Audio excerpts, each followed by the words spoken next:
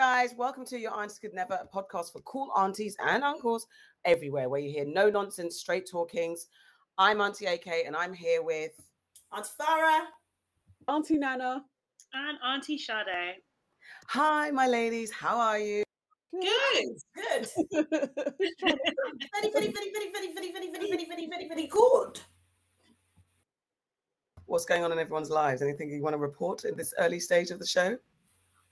I started a new job today. Yay! Yeah. Can you say where it is? Yeah,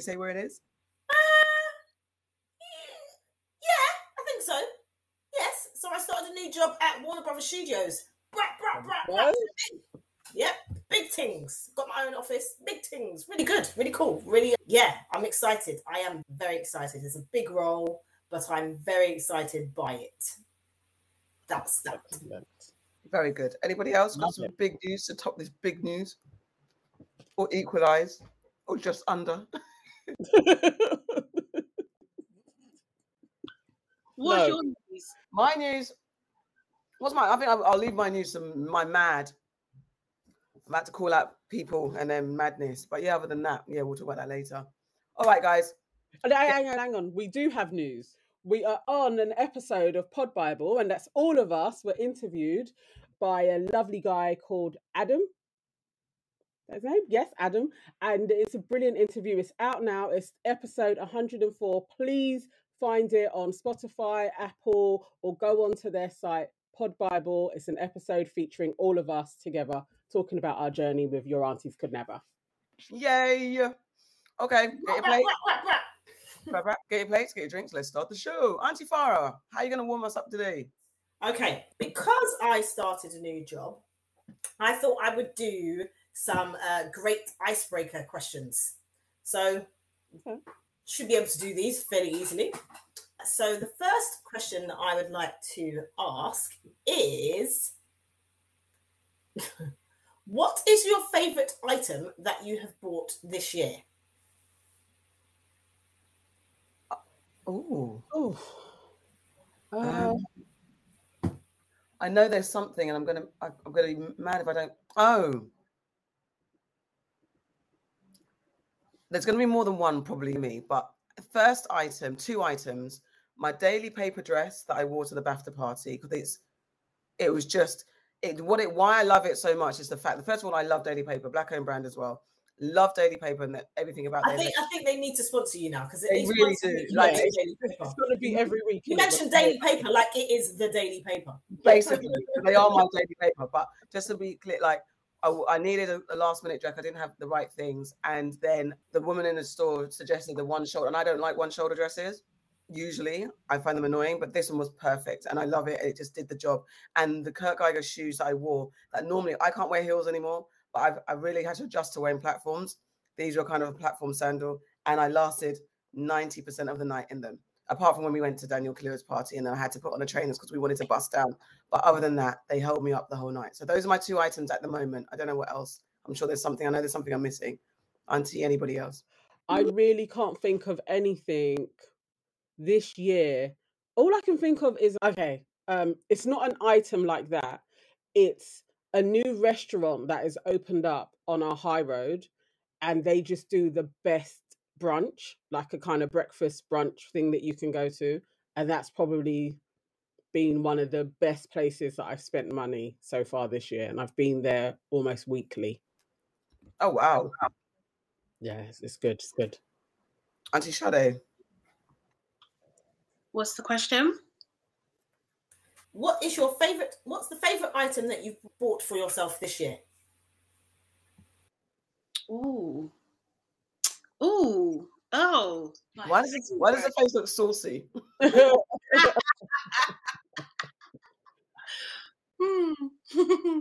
too many things. Okay, I'm gonna go with my earrings. So I got these. They're very in at the moment. My LV earrings. Oh, I love those. Those are lovely. Only birthday present for myself. Mine is very practical. I bought myself a new rucksack because I don't like bags because they hurt. It's weird. I've got a bad back, and anything I have that's got my laptop in becomes an issue. So if there's a bag over my shoulder, that's an issue. And a rucksack isn't 100% great either, but I feel like the weight is distributed a lot more evenly. Okay. So I bought myself a really nice rucksack from Harrods, actually, because I had a voucher. And it's really nice, and it's got great compartments, and it fits my laptop in, and it's all super smart, and it's black, and I love it. It's great. So that's that. Very practical, not very sexy at all. I did buy myself some really nice shoes as well, but they're not my favourites yet. But they're really nice. But yeah. Okay. Next question. What would be the most surprising scientific discovery imaginable?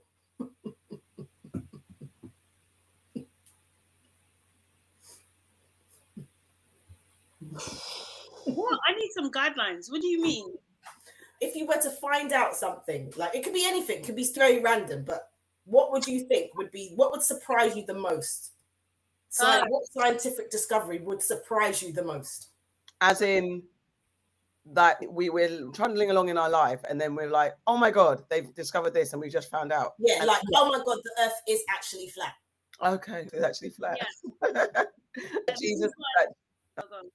No, I was going to say that Jesus lived in Shepherd's Bush. I don't know. But scientists come along and be like, so we found Jesus residing in Shepherd's Bush. It's a scientific discovery. Performing miracles from a stall in the market. That's mad. I think all sorts of things like the Earth is flat, like we're all in one big giant simulation. Like, yes. Fires are real. We're aliens. Like there's a, what do you call it? That the ocean is actually the sky. Just I think it's just like that we could teleport. I think if we could teleport and we could have all this trouble that we've been troubling, if we could teleport all now, I'd be pissed. And then oh my God.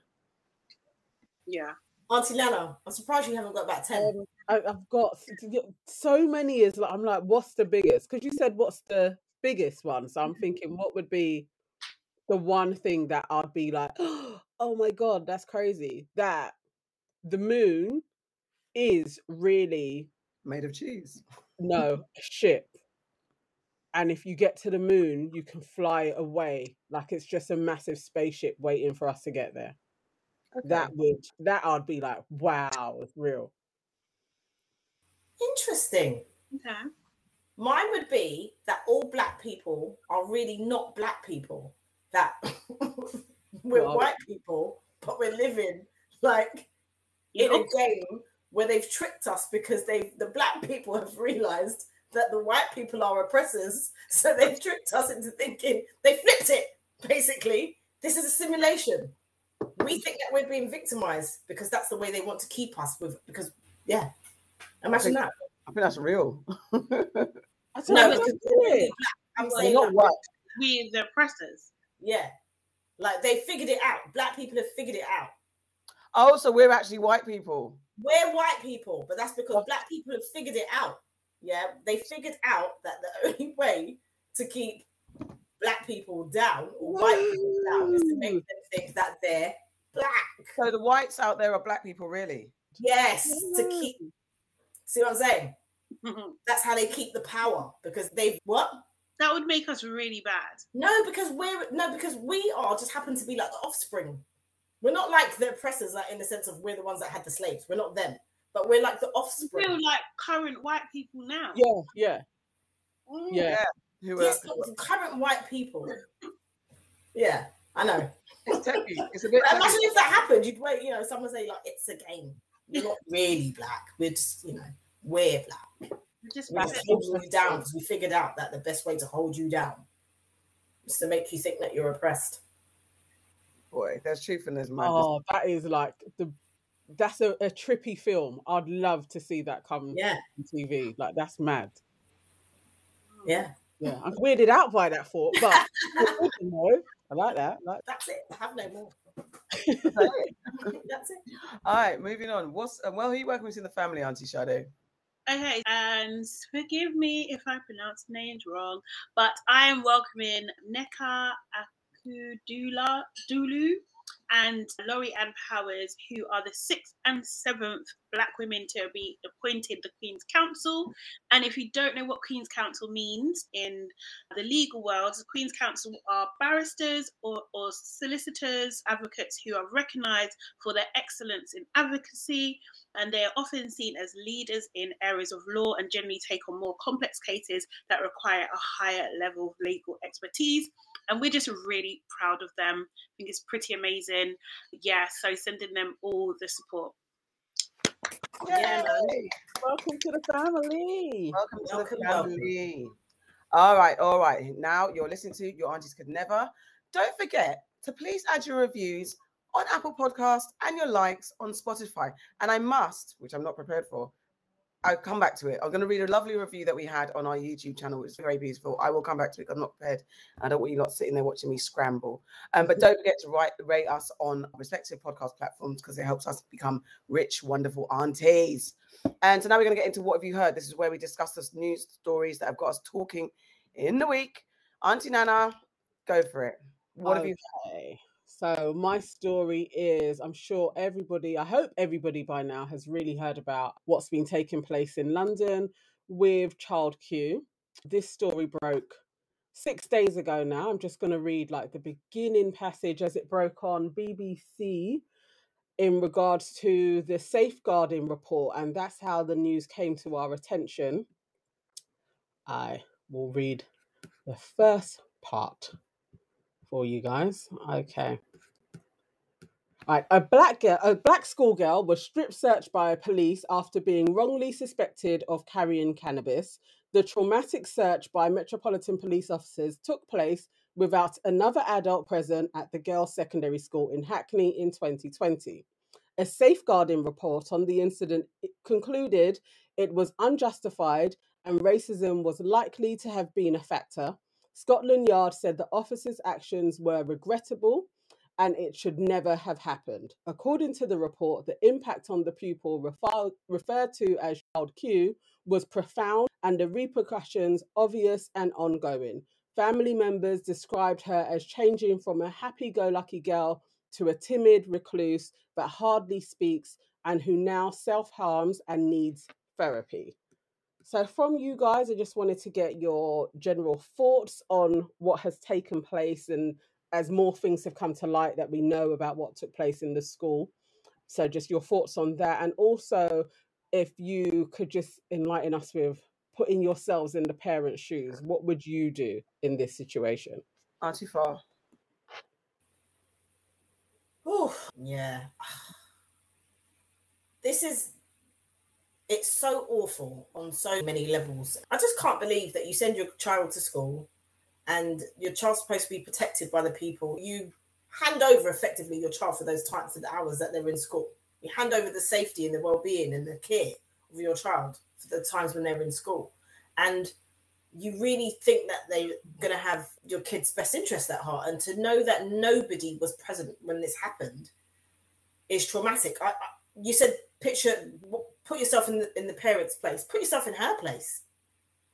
Even as an adult, put yourself in her place where you're being asked to strip search and you're on your period. And to be of an age where your body's going through changes and there's not a single person there to protect you and to say that this is wrong. It's just awful. And I think that if I was this child's parent, the next piece of information that you would have heard is that her mum is currently serving time in prison because something would have kicked off. Something would have definitely kicked off, and it wouldn't have been very pretty because the poor, she's gonna be traumatized now for such a long time. To go from a happy-go-lucky child, as they described her, to what she's going through now, I don't understand why it's taken this length of time for it to come out as well. It feels like some sort of cover-up that it's taken this period of time to be highlighted. It's just, the school is wrong. Apparently someone's been sacked. One of the teachers have been sacked. I think more people need to be investigated because let's not use that person as a scapegoat. There was more than one person who made that decision.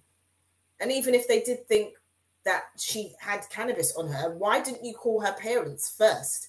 Isn't that the procedure? Aren't you supposed to call someone's parents first? If someone's been arrested and they're underage, you have to call their parents. And she wasn't even, I can't get my words out because I'm just really heartbroken by the whole story. And I just feel so sorry for her as a woman to have to go through that, as a young woman to have to go through that. It's humiliating. And yeah, it's just not nice. Auntie Sade. Yeah, I think along with everybody, when this story broke, it was just, I couldn't believe what I was reading. I just could, I really was like just thoroughly, really shocked. I think like the unfortunate like detailing of her having to bend over and cough, and it's just humid. Do you know what I mean? Like, it's just awful. It's just terrible. I feel for the girl, to be honest. I really like, that could be anyone.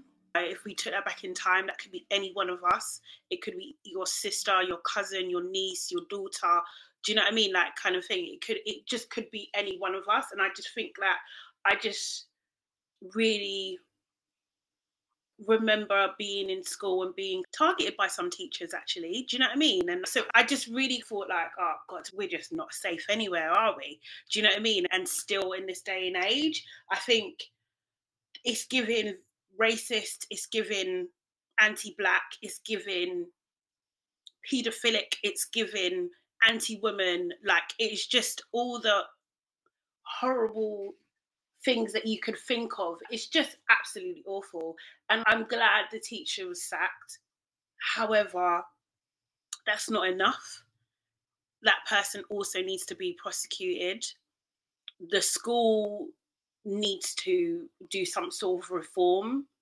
I think the other teachers that knew about this as well probably need to be sacked.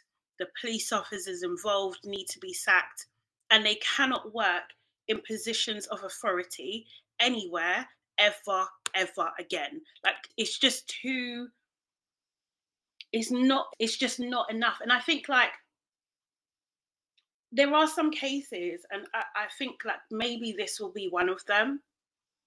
And it shouldn't take this, but where people who are outside our race like actually understand the difference. Because if this was a white child, this would not happen.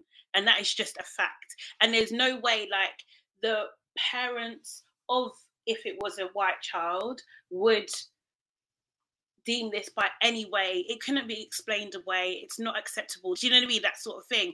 And it just is just a blatant example of racism and discrimination. Like, this is what we're talking about. This is it. Do you know what I mean? And I think it's quite powerful in that sense. And I do think, obviously, you know, do you know what I mean? In terms of like how it's going to impact us and maybe change some things in our society. Because there are those moments when that happens. And I think I don't know, I'm not really like a religious person, but I was just like, I don't know, I just had to say a little prayer for them. Do you know what I mean? Like the family and the girl, and I just thought it's awful. And her friends, and do you know what I mean? Everybody around them in this, I just feel for black girls everywhere, really and truly, because this easily can happen. Yeah. Yeah, this very much upset me hearing it. As Auntie Forrest said, I put myself in that position, and then I've thought about my child being in that position. I can't imagine getting that phone call, because the times when my child's called me upset from school before because of stuff that's gone down already, the way your heart races, the way your emotions are warped, and you just want to fly. You know, we talk about teleporting. If you could get to the school any quicker, it's just like just pounding to get to the school to sort stuff out. And I just can't imagine that feeling, let alone adults being stripped, so we said, like, having a child.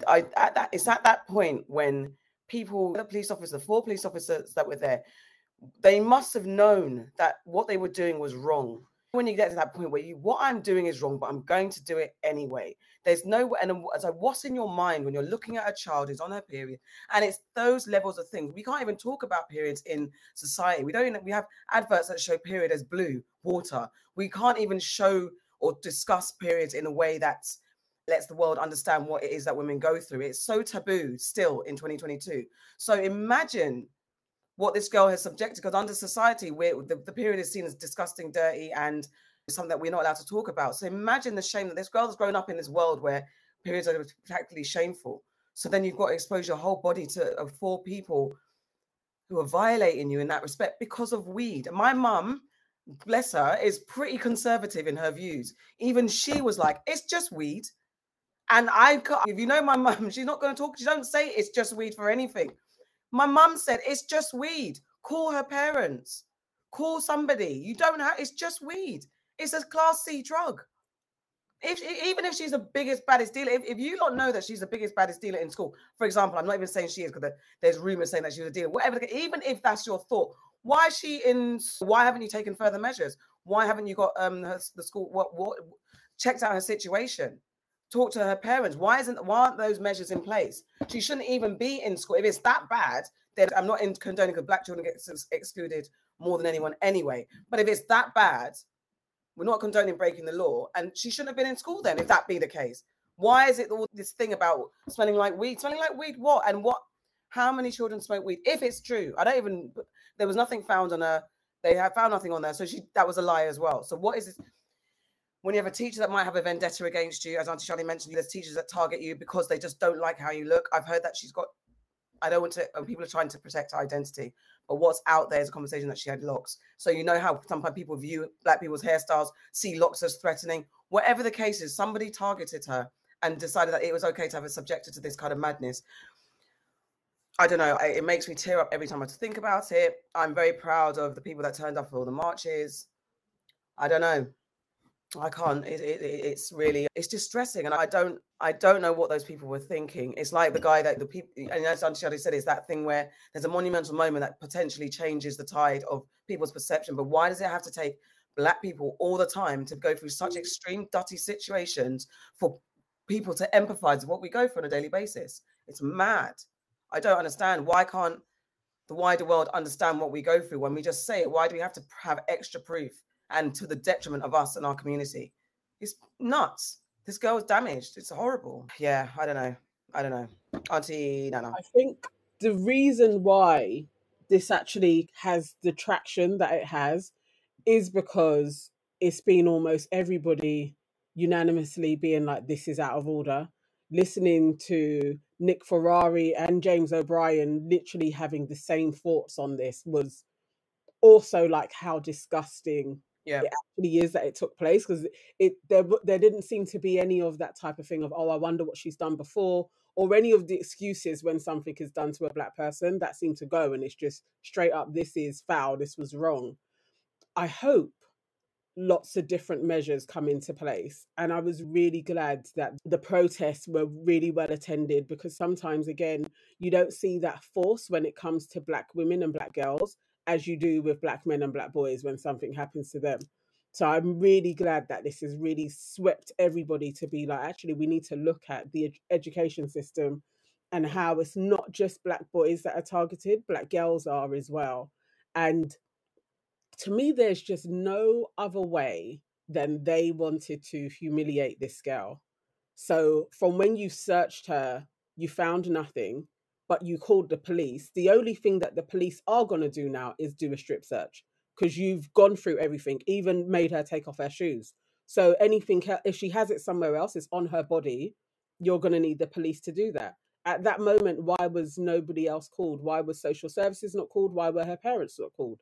Like, this doesn't make any sense, other than we want this to take place and this girl to have to go through this procedure and be damned with how she deals with it afterwards. Like, I can't even imagine. I think the whole school should shut down. Like, I don't think it's fit for purpose. I don't know how you can carry on effectively teaching people when this has taken place under the management team, that kids are going to feel, am I even safe in this building? It's one of those.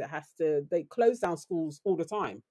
For less than this, I think the school should definitely be closed down. And then also it's come to light that this isn't even like a one-off. Like, there have been other cases where kids have been strip searched in school, and maybe a nurse has been present, but their parents haven't been called. And it's like, why are police allowed to do this to children without a parent being there? And if a parent isn't there, or they're in care for some reason, there should be an appropriate adult. I don't think any police officer should be searching kids without somebody else there. That to me is very paedophile type behavior. Like, I can't see how it's taken this long to come to our gaze that this is taking place. And then also, why ask a thing of what would you do if this happened to you or your family? I really feel for the family that they didn't feel empowered enough to come forward before. Like in 2020, I can totally see, with the context of what was taking place in 2020, how you could have lots of authoritarian people around you being like, you need to wait for the review to come out. You need to wait for this report. Because in 2020, if this had come to light, with George Floyd and the way everybody was protesting all the time, this would have been something to kick off in London, definitely. You're right, 100%. And I think necessary at that moment in time, because everything was so heightened, that this was also added into the powder as well. It could have shook up a lot. It's very fortunate that it's come out 2 years later, when we're coming off of the back of a pandemic and there's a war. It's like we're bogged down with news, and then you bring this. Very sly. But I hold nothing, pure empathy for the family, because I can imagine you don't want things kicking off in your child's name, or my heart breaks for them at the same time to be faced with that. But I also wish it had come to light earlier. They become targets, don't they? That's the thing. Yeah. Yes. You become a target. And I think it's just what this is also an example of is the adultification, is that how you say it? Yeah. Of Black girls, which happens all the times, and just Black children in general. Actually, I think that we are just seen as older than we are, and we're not allowed to be children, and we're always treated more harshly. Do you know what I mean? Like more harshly and with less empathy. And I think it is. Like you said, Auntie Nana, it is encouraging that people are not making excuses for this behaviour. At least some of them are, but there's still incidences, do you know what I mean, out there and stuff. And I think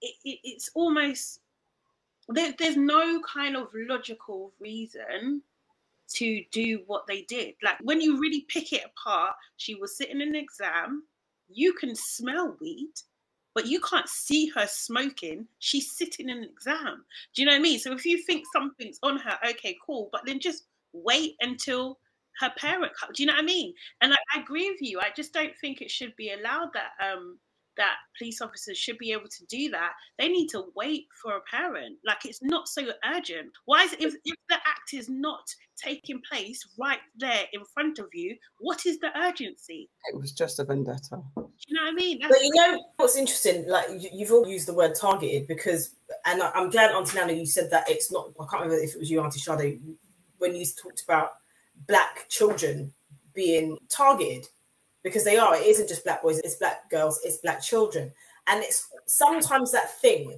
where people feel that you've got a little bit too much personality. You're a little bit too much for them, and they want to quiet you down. They want to dim your light. They want to take the shine off of you. So what they do is they put kids in these situations that will humiliate them and will basically affect them in many different ways. With Black boys, they stick him in jail. They put them on medication to take away some of their emotions and to control them. They put labels on them. So it doesn't surprise me. It breaks my heart, like you've all said, but it doesn't surprise me because these are the tools that they use. It goes back to colonialism. Unfortunately, it goes back to slavery. What did they used to do when someone was a little bit too like a wild horse, they would say, wouldn't it? How do you tame a wild horse? What'd you do? You beat it down. You beat it down. You do that, don't you? That's what people say. So it's just, this is one of the oldest tricks in the book that they've been using on us for centuries. And it's awful. I just cannot imagine how that child's feeling. And this is going to haunt her for a very long time. I just wanted to read some of the stats that they said that a guy on Twitter, there's a feed from a guy called Tom Kemp, Strip searches routinely used by the Met Police. There were 172,000+ strip searches in the past 5 years. 9,088 strip searches were conducted on children. This includes 2,360 on children under 16. In the past 5 years, the Met Police conducted 57,733 strip searches on Black people. So 33.5% of strip searches were conducted on Black people, when 11.7% of Londoners are Black. In comparison, 27% of strip searches, 45,947, were conducted on white British people, who make up 44.9% of Londoners. And then it's just mind-blowing. I was going to say about it being like the slave on a block, the way they used to inspect us. And when they say that the ancestors or the generations of white colonialists or whatever, the white privilege and power that's instilled when you grow up in a world where you are the dominant ones, you inherit the traits. I don't care what they say, you inherit the traits. So somehow you see this girl as a slave on an auction block, man. The way that they've dehumanized her, in that you can just bend her over and inspect her and not see it as a child. How can you look at that person and not see a child? The thing is, it's just like, where is the threat? So even if she is hiding weed in her drawers, where's the threat? It's exactly, what's the immediacy? It's just not necessary. And if anything, send her home. Exactly. Yeah. Like, send her home. Why is she at school? I just don't understand. Like, it's just, and like taking her out of an exam when everyone's there, your whole class can see you. Do you know what I mean? It's just classic. It's the ultimate power control. That's what it is. We are in control of your every move. I'm going to make you take off your clothes. And you're going to stand in front of us naked, and you're going to bend over. It's the ultimate form of control. Absolutely. And you've got to do it because they're the police. They're the people who are in power. It's the ultimate abuse of power. And depending on the time when it happened, if George Floyd was going about, what is she thinking? What would she have been thinking in that time? Like the fear, the absolute fear. Yes. What was she thinking in that time? I think that's all part of it.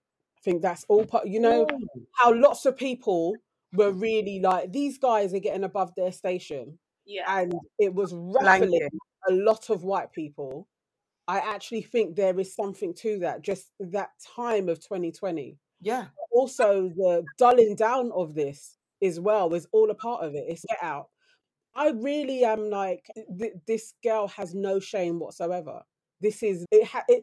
Something has been done to her, and I really don't want her to internalize this as I'm a part of this in some way. If she could really get proper intense therapy to remove that shame stigma that comes along with this. It's all on them. It's all of the teachers. It's the nurse that left her station to allow the two police women to be in there with her to strip search her. She needs to go. It's the head teacher. The head has to be the one that called the police, because that's the pecking order for when you're going to call police into a school that's outside. It's not a standard teacher. It has to go through the head. So he needs to go, or she needs to go. There's too many people in it who have had a job for 2 years until people started protesting. You all need to go. You've had a fat check for two years now. But all of you need to go. It's thoroughly disgusting, and they should all be prosecuted as well, definitely. Yeah. There has to be some type of duty of care. Something. It's not just losing your job. They shouldn't be able to work with children anymore. And they need to see the school as well. The school should be shut down. Yeah, definitely. They need some money. They need to some compensation. The suing is absolutely left, right. If it was America, they are suing them. Yeah, they are suing both. They're suing the police and the school. Sue everybody. They need to be paid properly, not 50,000, 100,000. You need to be talking millions. She was 15 years old. Millions need to come from everybody's coffers, especially Hackney. Yeah, Hackney are always talking about how they ain't got any money. But Hackney Council, this is what you got to do. You have to pay up for this. Absolutely. I don't think you awarded this institution an academy, so you should also be responsible for some of this blame as well, because the academy obviously isn't fit for purpose. So everybody who's been a part of this should be affected financially. And honestly, sorry, go for it. No, just to quickly say, the show We Are Black and British, the reality type discussion debate show that was on BBC, and we had that candidate, the Conservative Dominique, who was, when they went to the school, and she was very critical of the Black school that put race not at the forefront, but taught Black history in a way that empowered the children. And as a result, the success rate of the graduations of the kids in that school was high. And that's the real conversation that needs to be had about how children, Black children, are taught. They need a different, they don't need white teachers that see them as animals or see them as grown adults. When they're children, we know our people. Black schools, I'm more for it, more of that, to give a different perspective. And that's why the big conversation in America about critical race theory not being taught, because the white kids are going to be feeling upset about their history. Be taught the truth. Empower Black children. It's not just empowering white children. It's not that. Regardless of the working class situation, that's you lot's fault. That's not our problem. Don't lump us in with that issue, aka the Black non-racism report from Tony Sewell and his crew. What are they saying now? Sorry, Shade, before you wrap up, what were you going to say? No, I was just going to say, like, I didn't really answer the bit of what I would do if it was like my child. And I honestly, I find it very difficult to answer because it would literally be a blind rage. There's no, like, there would be absolutely no control. Like, I probably would. And if I couldn't physically do something, then I'm hiring someone to take you out. There's like just every single person that can be identified that was somehow involved, every single person. If I could do what the guy done in Foundation and kill generations to come, that's what I would do. Everyone's going to get it. Every single person possible. Like, there's no two ways about it. I just wouldn't be able to, like, you see people who get into activism because of something that's happened to them. It would change my whole life. Do you know what I mean? I couldn't be the same person again. It's just, it would consume me. Totally agree with you, 100%. And whilst I'd like to think I'd be one of those people that'd be like, I'm going to fight the power, but I don't. I blind rage. Yeah. I'd literally want to take out everybody involved. And whilst we're on your Auntie Shad, what have you heard? Okay, so my story is about the smacking ban in Wales. In Wales, which is part of the United Kingdom, you cannot basically hit your child anymore. So this is a historic Labour-led win. So the legalisation that has come into force removes the defence of reasonable punishment. So that's a key phrase that has been enforced since Victorian times in England and Wales, making all forms of physical punishment against children, such as smacking, hitting, slapping and shaking, illegal. And the law will apply to everyone in Wales, including visitors into Wales. So I just wanted to know, coming from Black culture, like kind of thing, a lot of us were smacked, punished growing up. Not just Black culture, to be honest, but that's just our experience. What do you think about this? Do you think England should be next? And and do you believe, what do they call it? Corporal punishment? Is that what you call it? Is that the Well, that's the bigger term of it all. Yeah, kind of thing. Do you believe in it? Do you not? Do you think it's necessary sometimes or not? What do you reckon? Auntie Nana. So I welcome this, actually. I think it's a progressive step, and I don't ever think it's okay to hit children. I have definitely smacked my boys on their hands and like their legs when they were little, but I definitely afterwards, and sometimes in the moment, did recognize I had just lost my temper. So as much as I'm being managed with how I'm hitting them, it's still like, when I'm thinking back on it, it's like I was thoroughly annoyed and not in control of my emotions. And I don't think that's okay with children. So I'm for this. How they're going to monitor it or police it or any of that type of thing, I have no clue. But it's cool that it's there, and people will start to think more about when they're hitting their kids and that it's not actually okay. I think it's very interesting that this isn't being enforced in England yet. And I wonder why. With their brutality, I think it will take a little while before the English take this on and put it into law. But they need to actually think about how violent they are as a society. And actually, maybe if you stop smacking or you put in place that it's not okay to do that, maybe it would filter through to other things that they do that is very violent to humans. So yeah, I welcome it. I think it's good. Auntie Farah. In all honesty, I thought this happened in the 90s. I've just read it, and it's like it was other European countries that actually banned it. But I thought this happened in the 90s because I remember one of my cousins, one of my uncles, hit him, And he was like, I'm going to call Childline. It's illegal. You're not allowed to hit me. I'm going to call the police. It's illegal for you to do that. It's against the law. So I thought this happened in the 90s. Yeah, who knew that it wasn't actually a law? So I grew up with parents, grandparents, aunties and uncles who they would call it, they're chastising you.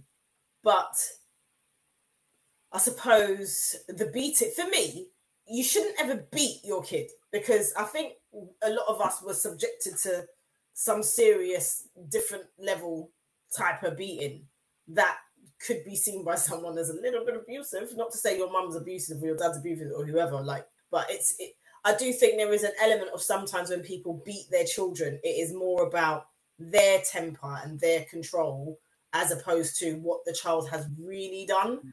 So I think people need to be aware of that. I don't know how people are going to actually manage this, how they're going to know if you smacked your kid. I think for me, in my parenting, I would be lying if I was to say that I've never smacked my child. I obviously have, but it's not a practice that I do. That is, it's very few and far between that I've done it. And because I've experienced being hit out of anger, that's not something that I do, because I just don't think it's effective as well. I certainly got to an age where it was like, they're going to beat me and it's going to be over after a while. And then I'll be able to go about my business. For me, punishment worked more if something I enjoyed was taken away, if I was grounded, or if I couldn't use the phone, or if I couldn't watch the TV, or stuff like that, as opposed you're going to beat me, I'm going to cry, and then afterwards I'm going to be okay. Because you become immune to beating in a way. If, you know, I'm probably not explaining that in the right sense, but no, I get it.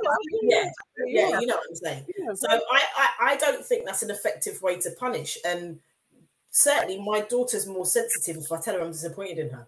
If I have a conversation with her and I let her know that what you're doing is not right, it's not very nice, it's that sort of thing, that affects her far more than if I was to beat her. But there is that fear, because I have smacked her before, there is that fear that it could happen again. Yeah. I don't need to. I actually don't need to, because if I push it, this might happen. But she doesn't ever push. She's actually a very good kid, so I'm quite lucky. But yeah, I think some people need to know that it's not okay. But I don't know how it'd be managed. I'm rambling. I used to think that beating was necessary. No. I always thought that we shouldn't have the law intervene in how we parent our children, because then it starts to get a bit sticky and messy. And it is that thing. If I'm now like doing a reasonable smacking on my child, what I think is reasonable, and then for some reason I could get imprisoned or fined, and especially the pressures of being any type of parent, whether single, whether in a relationship, the pressures that this society puts you under, and the fear of outside in the streets, and especially if you are talking about Black children who have a different type of reality in certain situations, and trying to keep them away from the perils that is growing up as a Black child in inner city London, for example, or any inner city. I would hate to criminalize those parents who feel at a loss of how to reach their children. On the flip side, as I became a mother and as I parented my child, I remember the one time I felt like I needed to be, I can't remember what she did, and I had to smack her up. And I was smacking her, and I think I've said this before, as I was smacking her, I wasn't getting the satisfaction, it wasn't connecting. And it's a very mad feeling, like it wasn't the slap that I wanted to slap her to get through to her, it wasn't reverberating in my hand the way I wanted it to. And I don't know what I was expecting, what I wanted to feel. And after a moment, I was like, this isn't right. I'm not doing the right thing. And it's me wanting to get through to her because I'm angry at her. This isn't doing anything. It's not making sense. And so I stopped. And then from then, and she never got beat. Like a slack on the hand, like a little flick or something, like stop doing what you're doing. So there's an element of, as Auntie Farah says, of fear. There's levels that this can get to, but we don't have to go there. Don't push me to that level. And also it is about disappointment. It is about removing things that they liked and that type of narrative. So I don't know about it being a lawful thing. I think it's necessary because there are children that are being abused. There are children that are in situations where the parents are just lashing out and beating them for any minor thing.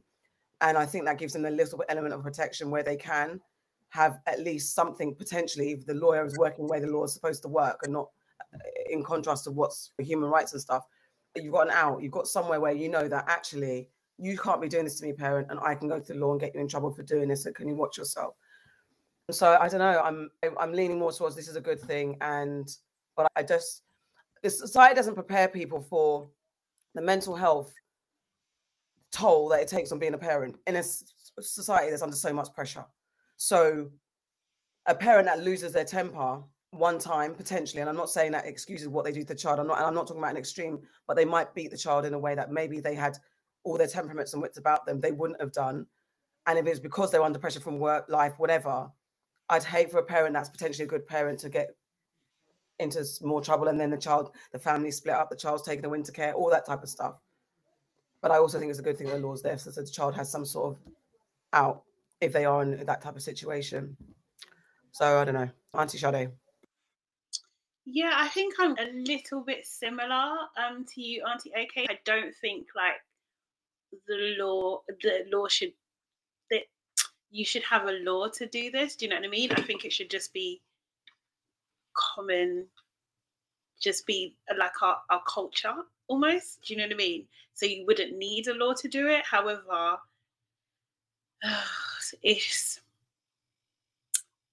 just can, I don't know, it does protect children, but I just also think it can be manipulated as well. That's the other side of it. It's not really a positive thing to say, but I do you know what I mean? If you want to be emancipating for your parents, then you could just easily say, she hits me or he hits me kind of thing. If the parents split up and they could tell the child, just tell them that she hit you or he hit you.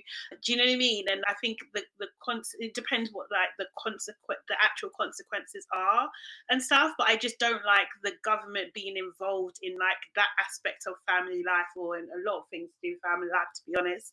It makes me a bit uncomfortable. But then at the same time, I was brought up in a household where violence was rife. Do you know what I mean? So it was normalized to me, like, and also like just the social. I remember my dad used to have this phrase, like he used to say, not that my dad wasn't even the violent one. He like maybe only hit me twice in my life, but that was like enough. Like you guys are saying, like to just no, like I'm too scared. Do you know what I mean? But like he used to say, when children make the rules, the country falls into disarray. That's what he used to say. So it's just, if you lose the power to be able to control your children, do you know what I mean? Then they become more powerful and they're not mature enough to make decisions, and do you know what I mean, on all this kind of stuff. So that was his viewpoint, or to me how I interpreted his viewpoint at least. And yeah, I don't know, it just always stuck with me. And like the children I have like helped raise, and I've helped raise many, I can't say I hit them a lot, but I don't think I ever done it out of anger. It wasn't like a moment, like maybe they've done something, but it's your punishment is. Do you know what I mean? And this is that. But I don't know if that's even more disturbing, to be honest, because if you're not enraged, do you know what I mean, and you're doing it very like methodical, like this is what's happened and this is your punishment and you're gonna get free hits, do you know what I mean? That is but then at the same time there is a very clear understanding that you're getting this because this had happened. Do you know what I mean? So there is that, not, oh, if something's happening, you've just gone into a rage and you just threw them across the floor or punched them in their face or just grabbed anything to beat them or making them get a belt and to pick a branch off a tree. Like all these psychologically damaging things that some of these parents do to children. So I think it's complex. I do think it's complex. And I think like we particularly, like our cultures are different.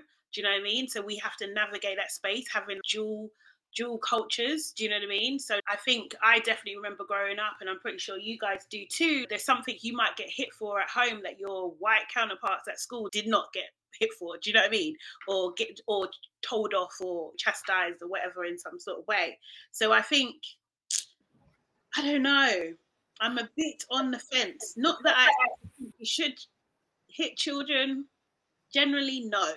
But I don't want the government to tell me that I can't do it. Yeah, I think there's something in it what you said about our cultures, because I do know many a black child who, in my community, and I'm speaking from the community that I grew up in, and I know they're white.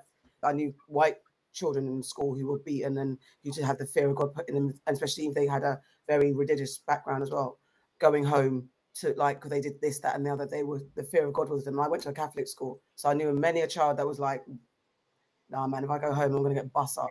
So it's not exclusive to Black people, because I'm just talking about the community that I am from. There are definitely kids that like got beat too much for certain things, but also what is interesting when you're Black in a country that's not your own, your culture is demonized, and things that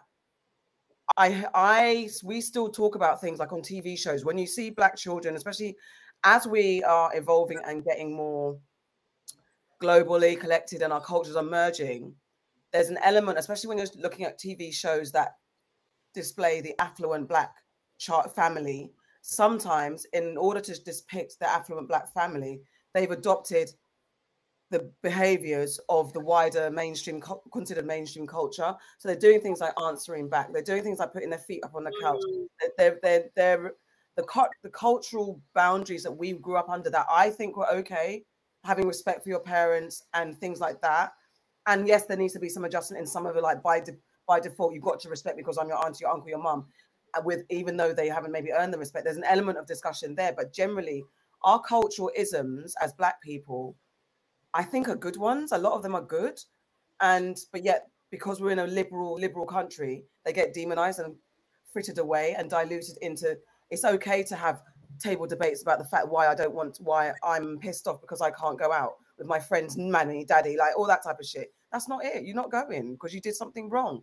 Why are we now open to debate? And then removing that element of punishment how we do it legally, I think it will demonize non-white cultures a lot, because I think a lot of, not just Black cultures, brown cultures have that element of punishment. But again, I'm not advocating for a child to be bust up for no reason. I'm not advocating for children and for adults always have carte blanche control over kids, because I think there's an element of, there is a new generation of exploring conversations and different ways of parenting. I think those are growing up in very strict Black households as well welcome the new way of having conversations and discussion about certain things, and not just being do as I say, not as I do type of ruling.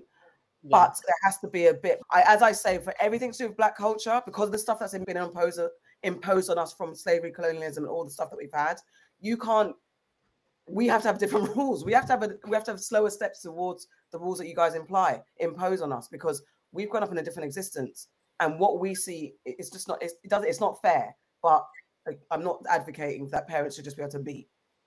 I want to just go back to what you said, Sade, about both of you picked up on it, culture and our Black culture. And I see it from a different angle, because I feel like with the interruption of slavery and colonialism, a lot of our parents and grandparents were actually beaten. They were brought up in very strict, different ways than is not necessarily African. And so I don't subscribe to it being us. They were in really harsh conditions, and that survival instinct and kids can be seen and not heard, I don't feel like that's intrinsically African. I think that has actually come from Europeans suppressing our Africanness, and were very brutal. So a lot of brutality that kind of goes on in households, I don't think that is from us. I actually think that's a European standard that we've taken and have adopted it, like this is our culture and this is how we parent. And it's like, actually, it's not. When you look at the correlations between that and a slave master, they're very close. That kind of, what's the saying? Is it spared of God? Yeah. I don't think that. I don't agree with that, but I think that we sometimes forget that before slavery, Africans governed themselves, and they would take over other tribes, or do you know what I mean, to make their tribes bigger and stuff, and they had their own practices too. So I don't know if it's, I don't know. I agree where you're coming from, Nana. I think it's something that, and I agree what you're saying, Auntie Charlotte, because I think there's, as we talk about the romanticism of our original roots, there's documentation of how we lived, but not enough to really know what was ours. And definitely there was an borrowing of cultures when the colonialists and slave masters people came in. So there's things that they learned. There's a lot of stuff that they learned from us as well. Most cultures did that in a primitive Like, way to control their people. Like, if yeah, you there were different methods. so I just don't. Do you know what I mean? Like, I'm not sure. I'm not even talking or referencing like extreme measures. Do you know what I mean? I guess what I'm saying is more like maybe just getting a wooden spoon on the hand. That's basically what I'm saying. Like, is because, but then at the same time, there's another side to me that's just, is there ever a reason to hit a child? Because that's where I'm coming from. Yeah, exactly.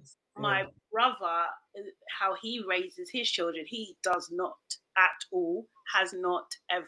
Do you know what I mean? And his children are fine, absolutely. Do you know what I mean? There's never, and I quizzed him on it, kind of thing, and it was just like he's just never had.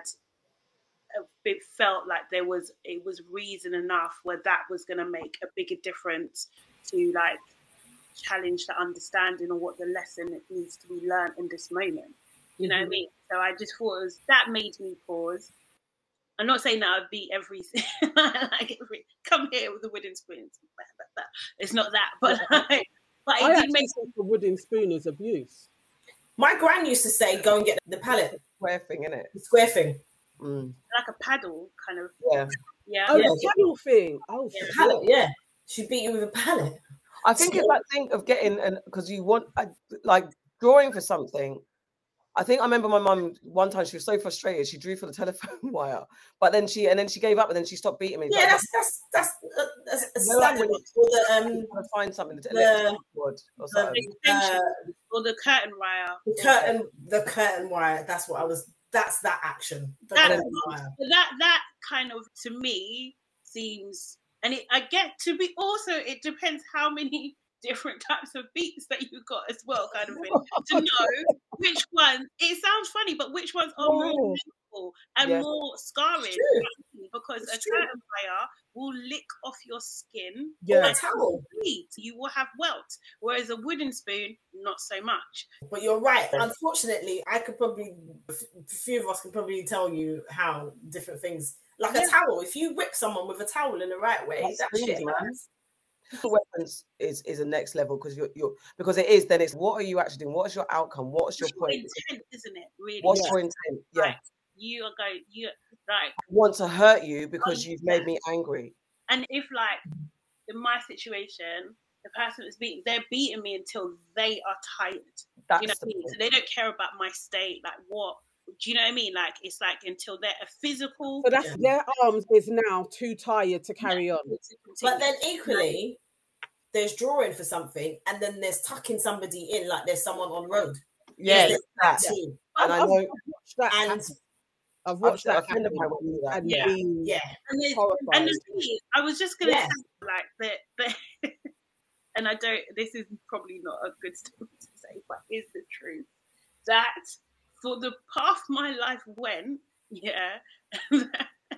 that gave me a sense of a deepened sense of awareness to be able to read people, to sense danger, to be able to get out of situations, to actually take a beating when necessary, know when to get away. Like, I can't, like, if I didn't go through that, I would not have that ability, and I probably wouldn't have survived my situation.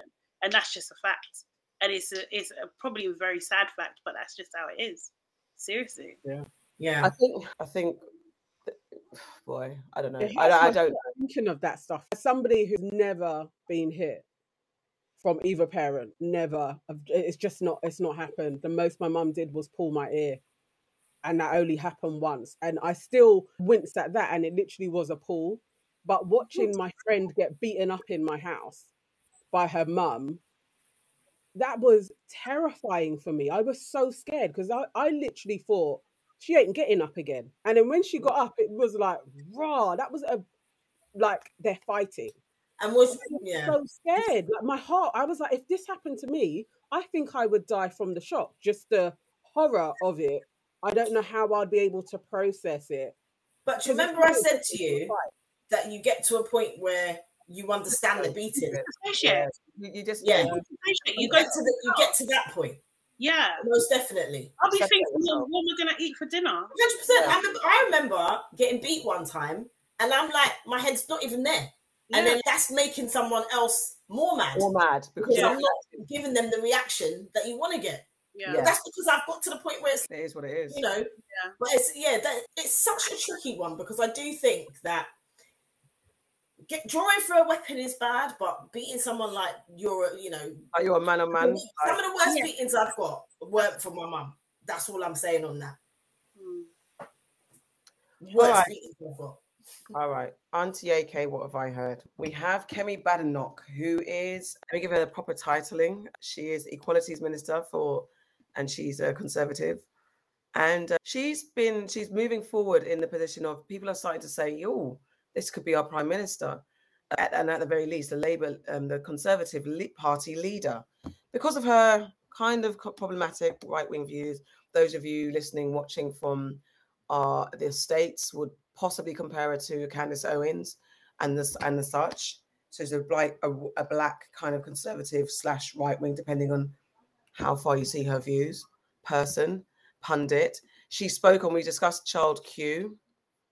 She basically said that though she called it an appalling incident, she welcomed the fact that the Met had apologized and that the case was being investigated by the Independent Office for Police Conduct, which is the IOPC. She also added, what we cannot do is stop any bad thing from happening to anyone in the country at any time. That is a threshold that is impossible to meet. But what we do know is that everybody is rightly appalled and outraged by what happened to Child Q. That is an example of a country that cares about ethnic minorities and about children in the system. And we will continue to do everything we can to support them. We mentioned the race report that was led by Tony Sewell, that basically dismissed the fact that though it acknowledged there is racism, it kind of diluted the pressures and issues that we are suffering under racism in this country, and basically said it's not all bad.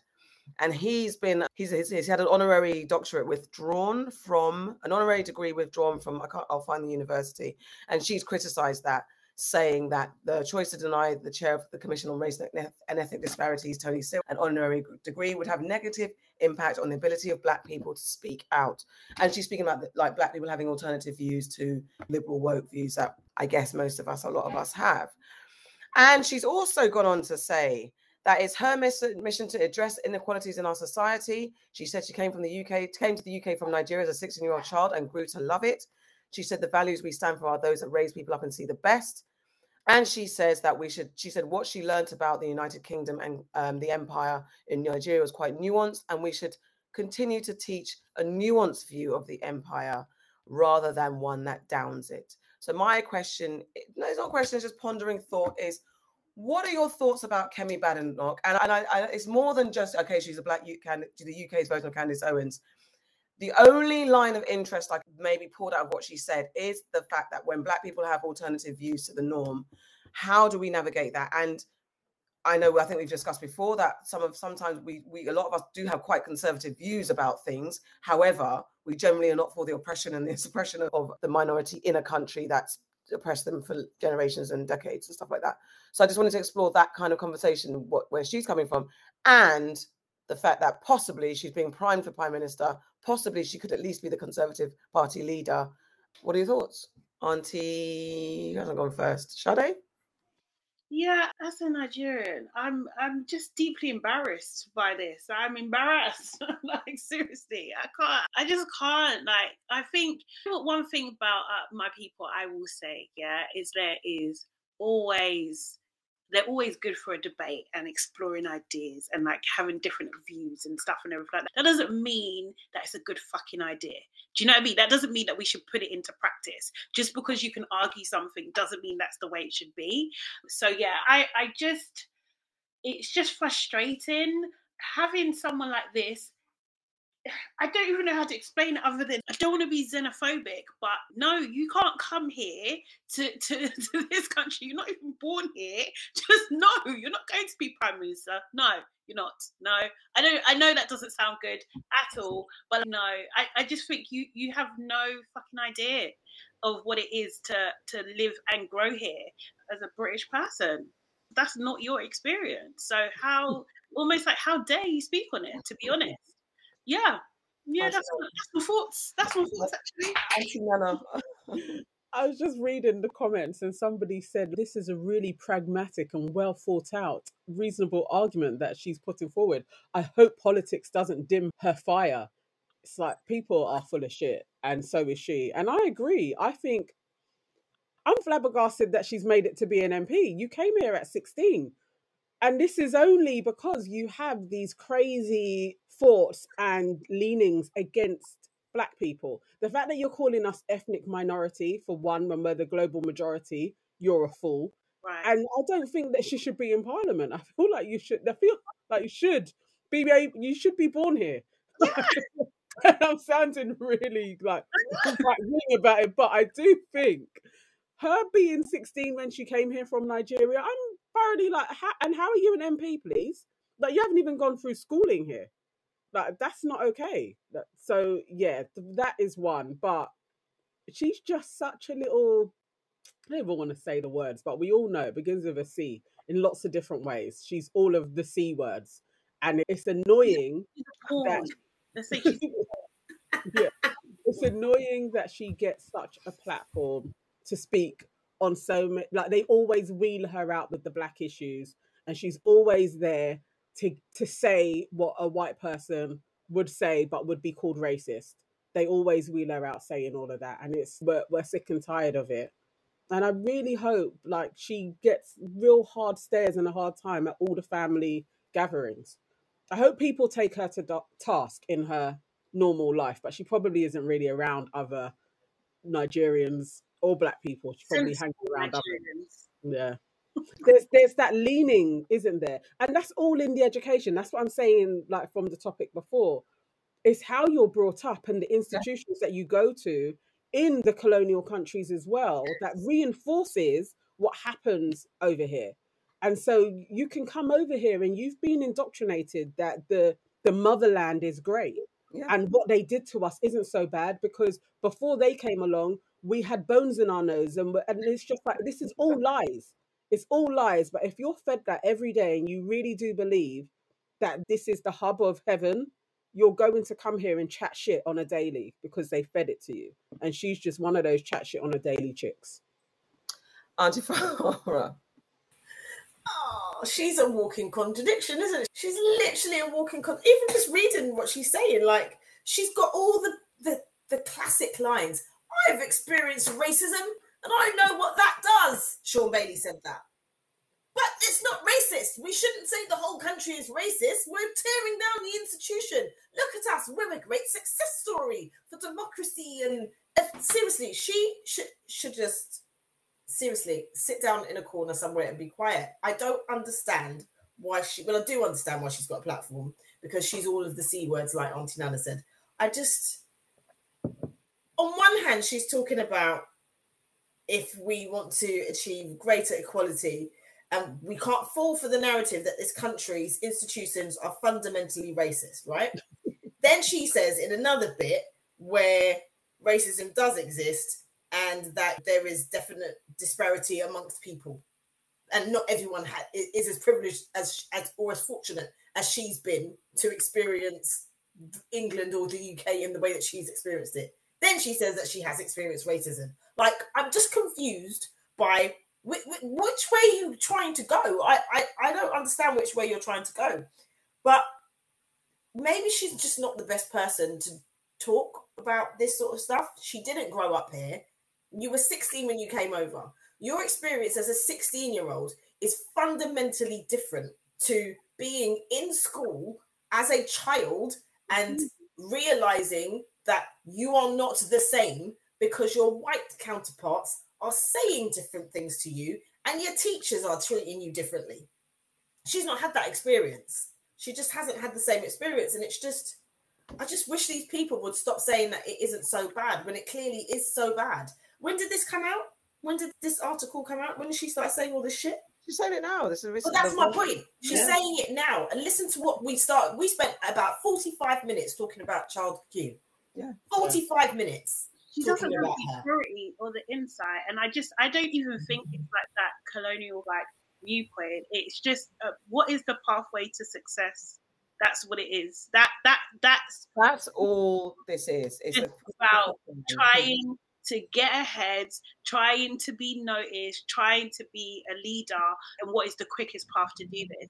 And this is, like you said, Auntie Nana, they'll wheel her out anytime they come up, and then she gets the attention and she gets that position, and no doubt she will get support for sure. She will get. She will get. She will, because she also said the key thing about, it's not just, hang on, I have to get the exact words because this is just typical. Crap, I can't find it. But basically, she said it's not just about ethnicity and race, because you have the working class white boys as well. She's just all the time now. It's not the same. It's such a false equivalency, and that's what the report tried to lean on. And it's that thing where those sensitive blacks that don't want to make it all about race because they feel sensitive in their space and because they've allowed their white people to talk to them in any type of way, and they've agreed, and yes, it's true, it's not all about black people and all this type of stuff. You've allowed yourself to be placated and be rolled out in your circle, especially if you're surrounded by right-wing conservative type people and you're the only black in the village. You then find it hard to explore the depths of the truths that is. Yeah, working class white boys, okay, that's not our fault, that's not our problem. It doesn't mean that there's not racism and oppression against black people in the country. It doesn't mean that. At the same time. Two things can always be true, and that's not on us to dismiss for the sake of white boys, because those working class white boys, one thing that you've all watched My Fair Lady, all they have to do is speak posh, put on a suit, and they can potentially inventing analysts. Anyway, we have to go through. We can't change our color, can't change our appearance, and for those of us who don't want to change our culture and what we're into, we can't hide. So even on a very simplistic, basic comparison as that, don't try it. Don't compare us and put in the same boat. Kemi, I'm all for us having freedom of opinion and not being oppressed, because we've spoken about sometimes if a black person speaks well-to-do, as it were, and doesn't drop their eye, whatever the case, speaks, they get criticized, get accused of being a coconut. That I definitely experienced that going through school, people assuming that because I spoke well, that I didn't know anything about blackness and black culture. And you do go through those things. I understand that people need freedom of opinion and freedom of thought, but do not do it at the detriment. Don't lie. And as you guys have said, the opportunist, being the only black in the room that everyone's listening to, you've got some insecurities there. You're not valued. And so you want to be valued in these spaces. So you're the only black that means that has any relevance and power in amongst the white space. And everyone listens to you. It's an ego trip. You cannot sit there and tell me that you really believe everything you're saying. You really can't. She really can't. No, the thing is, but she reminds you of those people who, like when you work in a corporate company and maybe you work in marketing and you're supposed to do B2B marketing, but you've never run a business in your life, how it runs, talking about what you've been taught or what you think it should be. Do you know what I mean? That's what, it's all theory, babe. All your opinions are theory. They're not practical. They're not. And this is her opening, the thing that she says first. Building a better life for you and your family. That's what being a conservative means. That's the promise that Britain has always offered. Are you smoking? There's no evidence of that. There's no evidence of that. He's selling the weed. I don't even say that. Where's the evidence of that? We're in a country that's and that's the part. Like when you guys, as well. Sorry, can you go and sort out Nigeria, please? Exactly. You left Nigeria to come and tell. Yeah. Then come and talk. We literally have turned into right wingers. Go back to where you came from, love. No, because you can't. It's true what you said. You cannot have the experience of not living here and understanding it, and possibly you're coming from a privileged perspective. You cannot be on an estate, be working class, be going on, Tifara. The UK is an amazing success story of multinational, multi-faith, multi-racial democracy, respected across the world. By whom? What are you talking about? It's a lie. I don't like the lip service. How can we have an equalities minister who hasn't actually gone through schooling here to know anything about equality? She's the minister for equality? She came here when she was 16. How did she even get this job? Yeah, it doesn't even make sense that she even was given this job in the first place. And her views go actually counter to a lot of what goes down in equality legislations. Like actually, when you're writing up what would make your equality policy, what she says goes against that. So how can she be the minister? I think we must be careful, because there are lots of immigrants who come over here and do get into positions of power and can make the world a better place. So there's an element of, I guess. No, I still don't care. No. But, No, a society that sees everything. No. There's There's a line. Yeah. There's a frigging line. Do you There is know? a line. I agree. Listen, I'm just saying. a society that sees everything through the prism of race Yes. and ethnicity will never be the society at ease with itself. Oh, but honey, a society that does not own up to its racism and its racist past and its racist institutions will never free from itself. And of course, she's against critical race theory. Of course, she is. You can't be apologist. You cannot be an apologist. You cannot be a black apologist. You cannot be a black apologist. It's like she wants us to go to zero and build from there. Free taxes, pay us $1,000 a month. When all of these things come into being, then we can be like, you know what? They're actually actively trying to get us on an equal footing. So let's start giving them an inch because they actually are trying. Until that time, what you're aiming for is not going to happen because it hasn't been done. We can't. There hasn't even been a sorry.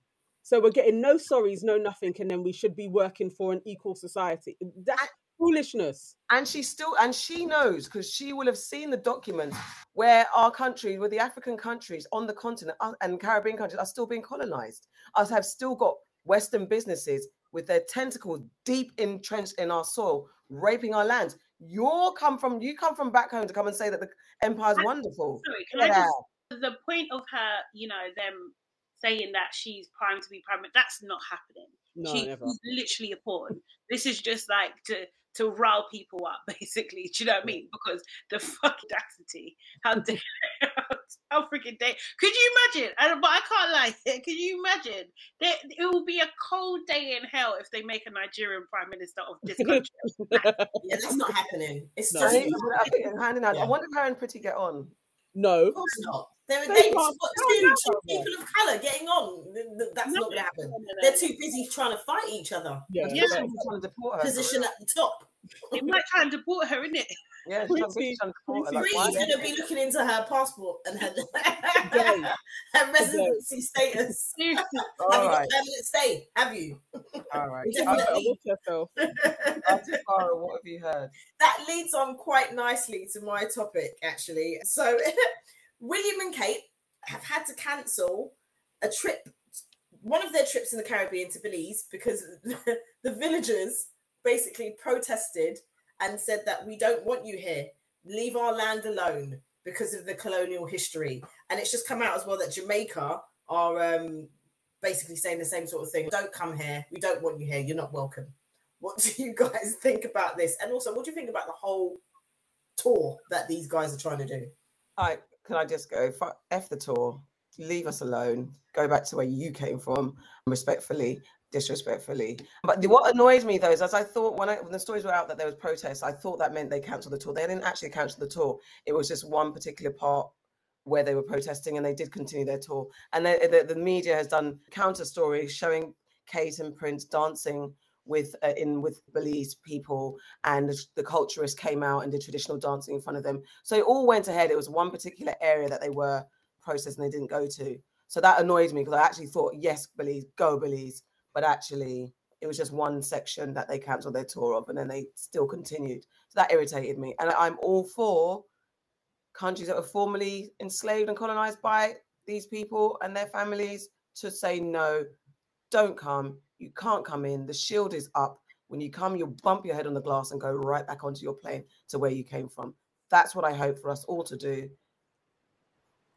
Auntie Nana.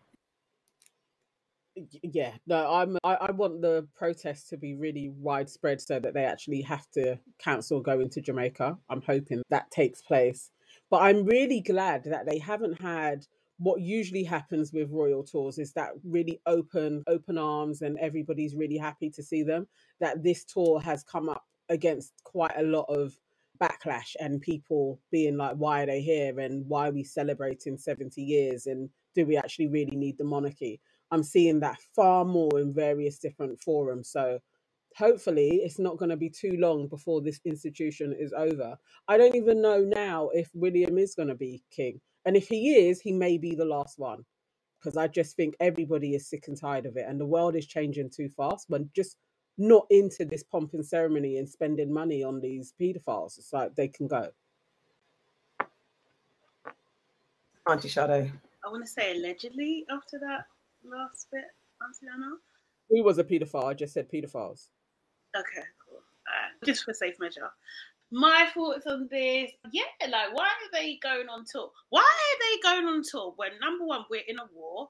There's just been a pandemic. How are they affording this? This is our money. This money should be going to NHS workers. I don't understand why they get to go to a holiday in the Caribbean where people are suffering, can't pay their fuel bills. Right. The cost of food has just gone up. The whole cost of living has gone up. Why are they going on a tour, please? For what reason? No, they should not be accepted or welcomed at all, kind of thing. They need to come home and sort out the mess that this government has created. Come and help clean up the mess. Do you know what I mean? And yes, I think as well, like, nah, it's over. This monarchy shit, it's done. It's done now. We're bored. It's enough. And also as well, it's like, unless you're going there to talk reparations, then what are you going there for? To dance and do weird and be carried on a bloody chaise. Auntie Farah. It's annoying. Auntie Farah. So this is the same man who said he blamed the black birth rate in Africa on the decline of the wildlife over there. Yeah. This is the same man who likes to come out and say that we need to look at the environment more and people need to stop burning energy and using fossil fuels and all of this stuff. But he's flying around on his private jet, going around the Caribbean. This is the same man who the other day was talking about we don't see war in Europe. It's usually these blackies. He might as well have said it. He didn't say that. He basically said it's in these other countries. But you're going around doing this. Why are you doing it? Because you're scared of the fact that Barbados, who were known in the Caribbean as Little Britain, probably the last country in the Caribbean that you would have thought would have done this, were the first people up in however many decades to say, nah, we're all right. We don't need you. It's coming up to the Queen's Jubilee. They're trying to get all the colonies together and just make them reinstate their power. Royalty, like you guys have said, is coming to the end of it now, isn't it? The monarchy and what it stands for is coming to the end of it. The what is it they say? The curtain has slipped. We can see what's behind. We can see what's behind it. It just makes me laugh, the contradiction so much in what they're doing. William and Kate, they need better PR because this is not cutting it. They're going to Jamaica tomorrow. They're due to land in Jamaica tomorrow, but there's protests because people want them to apologise. What is the problem with you not apologising? You can apologise to everybody else. Everybody else you can apologise to. You apologise for things that have nothing to do with you. You apologise. But you can't apologise for colonialism and slavery, but you want to go to these countries and everything's cool. And you didn't even apologise for the racism that you enforced on your own brother's wife, mother of your niece and your nephew. You denied it, but you want to go to these black countries and wave your hands and be expected to be treated in a way that is your royal status. I just don't get it. I'm just bored of it all. I just wish that all the colonies throughout the world, whoever's left in the Commonwealth, I just wish that everyone would just say, enough is enough now. We don't want it. If you can't admit to the stuff that you've done, we no longer need you to have anything to do with us. And just to clarify, it was the demonstrators they were due to tour a cacao farm in Belize, and demonstrators voiced their opposition to the royals' visit due to dispute over contested property between residents of Indian Creek Village and Flora and Fauna International, the conservation charity that William supports as a patron. And you know how we feel about charities. Flora and Fauna, that's funny as well, because isn't that what they referred to Aborigines as until, when was it, 70s or something like that? No, in the 70s. Flora and Fauna, that's what they referred to. They weren't humans, they were flora and fauna. See? Wow. Yeah. I have a quick question for you guys. Go on. The Queen's Jubilee, yeah? So that's obviously going to be taking place in June. Would it be out of order? So I'm not really for the monarchy. Is it out of order to take money in celebration of the Queen's Jubilee. What do you mean? What, sell stuff?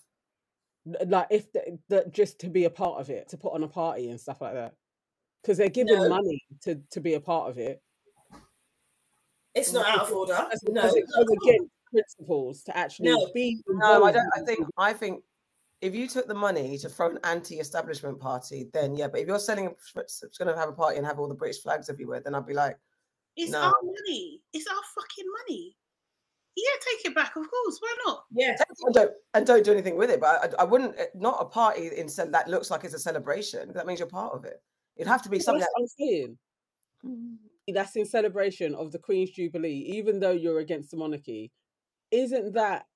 That's too much effort. I wouldn't do it. Yeah, I wouldn't put on a party. No, I'll take the funds. If I can take the funds and find a way to just take the funds, but not. I'd take the funds and I'd have a party, but it would be an anti-party, because what are they going to do? Who's going to come and actually check?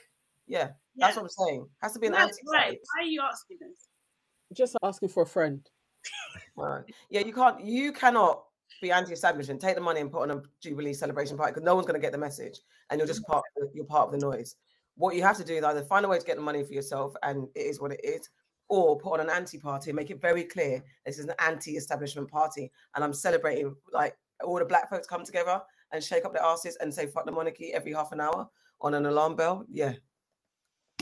Okay. All righty. Now let's move on to Aunties Know Best. This is where we get and resolve the issues of the day. Auntie Sade, take it away. Okay. I have one. Okay. But it's a long one, so I'll try and... It's more of a, what do you think she should do? But she's telling her story, so I'll just read it out. This was something I found online on Instagram. It was posted by the Closet Ratchet. And it reads, today I finally had it. I went completely off my husband and I don't know what that says. So she doesn't, oh, sorry, I get it now. She's a stay-at-home mom. Those are the initials.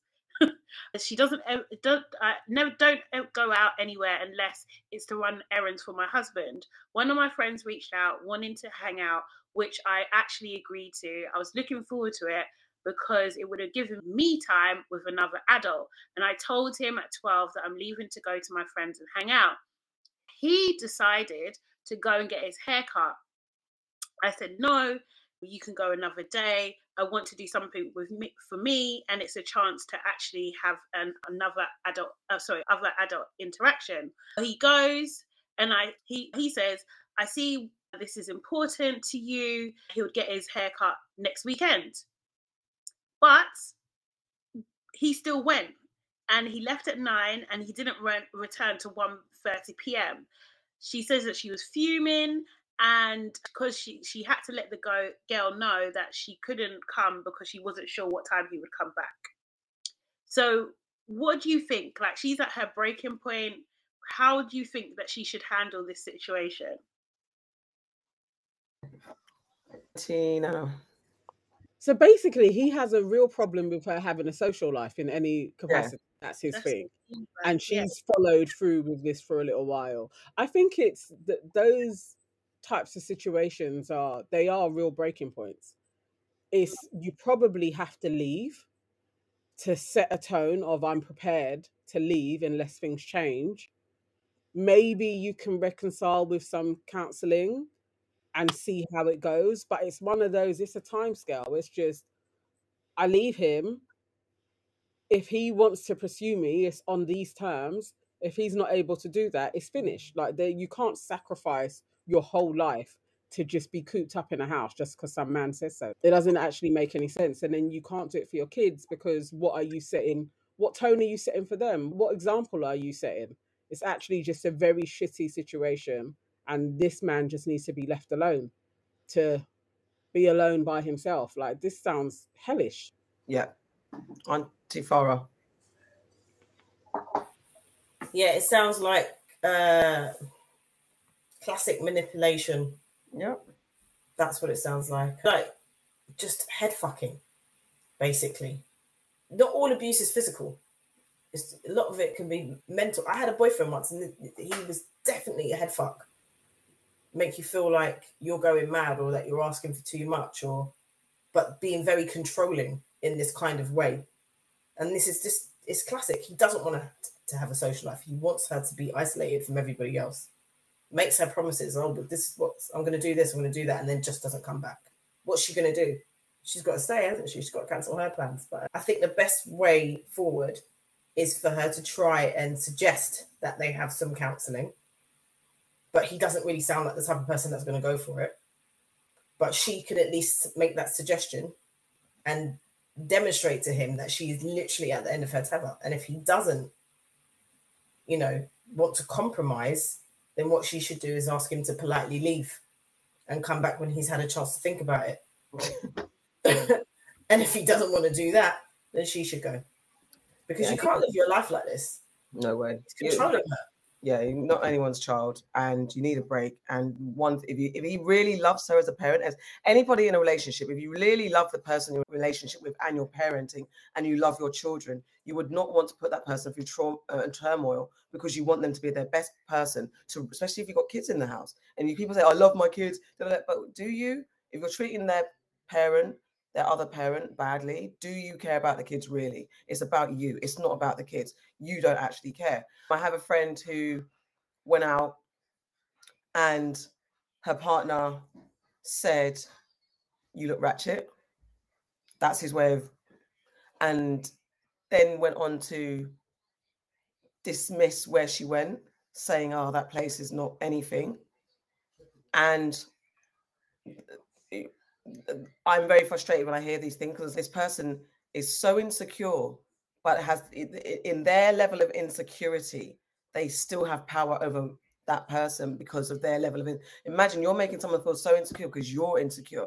And if only the person who's being belittled and undermined and reduced can see that the reason why they're doing it is because they feel less than even you, and they actually recognize your power and how strong you would be and better you would be even without their input, and how much you could thrive and survive without them in your life. But yet the way to keep you and to keep you down is to implement these things because they know they'll get you. It's disgusting. Classic tool. Yeah, you're absolutely right. Classic tool. It's absolutely disgusting. I'm with therapy, maybe, but if you can get away from that person, because that's so sly. That whole feeling like I can't go out. That's when you're a child and your mum's like, is it, you think you're going anywhere, take the keys or something like that. That's parenting. That's not, your partner should never have that dominion over you where you can't physically go anywhere because they said so. You fucking mad. Auntie Sade. Yeah, it's just really selfish, isn't it? It's really selfish behavior, not the kind of qualities that you want in a partner at all. Like, I think I'd probably do something pretty petty first. Do you know what I mean? Providing he wasn't a psychopath and he actually knew how to look after the children as well. Do you know what I mean? Then maybe I'm just going to go and disappear sometime while you're sleeping or something. Do you know what I mean? And you look after the baby, I'll just do what I'm doing, because just to demonstrate or showing like no consideration whatsoever of what's going on with you. And if it's like proper serious and just not light-hearted at all, or like just not just like a not to say an oversight. Sometimes some I want to say some men, they don't take what you're saying seriously. They're not trying to be malicious, but they just don't take it seriously. They're just a bit self-centered, so they put their needs in front of your needs and think that you'll just deal with it because maybe you've dealt with some other things before in the past. Do you know what I mean? And if you're with them, then you must be suppressing some stuff. Do you know what I mean? So they're probably thinking, oh, why is this a big deal? Do you know what I mean? It's only because you're at the end of your tether now that it's become a big deal. So yeah, so if it's like not that and super heavy, then yeah, you got to leave, man. You got to leave, even if it's just on a temporary basis or something. You got to go because you're tired. Your mental health needs to be respected. It has to be respected. And it's mental health. Yeah, do you know what I mean? It's bad. I had a friend, when she had her baby, she wanted to continue with college. She had her baby quite young. She wanted to continue with college, and they were together, but they were young, so they weren't living together. So, you know, everyone worked in her house. So in order for her to go to college, they scheduled it so he would have to come and look after the baby while she was in class. He just wouldn't turn up. It was mad. It was actually it was like maddening. Like, you're actually an enemy of progress in this situation. Yes. Like, what the fuck? What the But fuck? this is the thing: these are the tools that someone who's a classic manipulator, they want to take all the power from you. So they take your ability. I had a boyfriend, and he was like, "No, yeah, go to college and whatever of this stuff." We were living together when we were really young. Go to college, do whatever. But then it became a thing of, "Oh no, you don't need to work." So I wasn't working, and then it's, I've got to ask you for an allowance, and then you want to act funny. So there's like, fuck you, I'm gonna go and get a job, and then it's belittling everything that you do, putting you down. If you get put down, it chips away at you. You don't even notice it at first because it's little by little, to the point where you feel like you are not good enough and that you are nothing, because they consistently chipped away at your any kind of self-worth that you have. They've chipped away at it. And before you know it, you don't have anyone around you. You can't go out because you feel like you don't want to be around people, because you have anxiety about your parents are just functioning, your ability to function as a fucking adult. Yeah. And it's Auntie AK said, these people often have their own issues and they're scared. I mean, they can be. So they manipulate you into thinking that you're less. Yeah. It's projection, isn't it? Yeah, it's projection. That's their power. It makes them feel better about themselves because they know they got no power elsewhere. And I definitely, when I was in the case of my friend, I've had boyfriends that have done that, but definitely in the case of my friend, it's what are you doing? Like, when you look at what the partner is doing, what are you even doing with yourself? She's on a rise, and what are you doing? So, if I could backhand. Unfortunately, what has to happen is the person in that situation has to get to the point where they recognize it and they grow and they don't take it anymore. Because you can be there for them and you can say it again and again, but that you got to remember they've got this other person chipping away at them, probably putting you down to them too.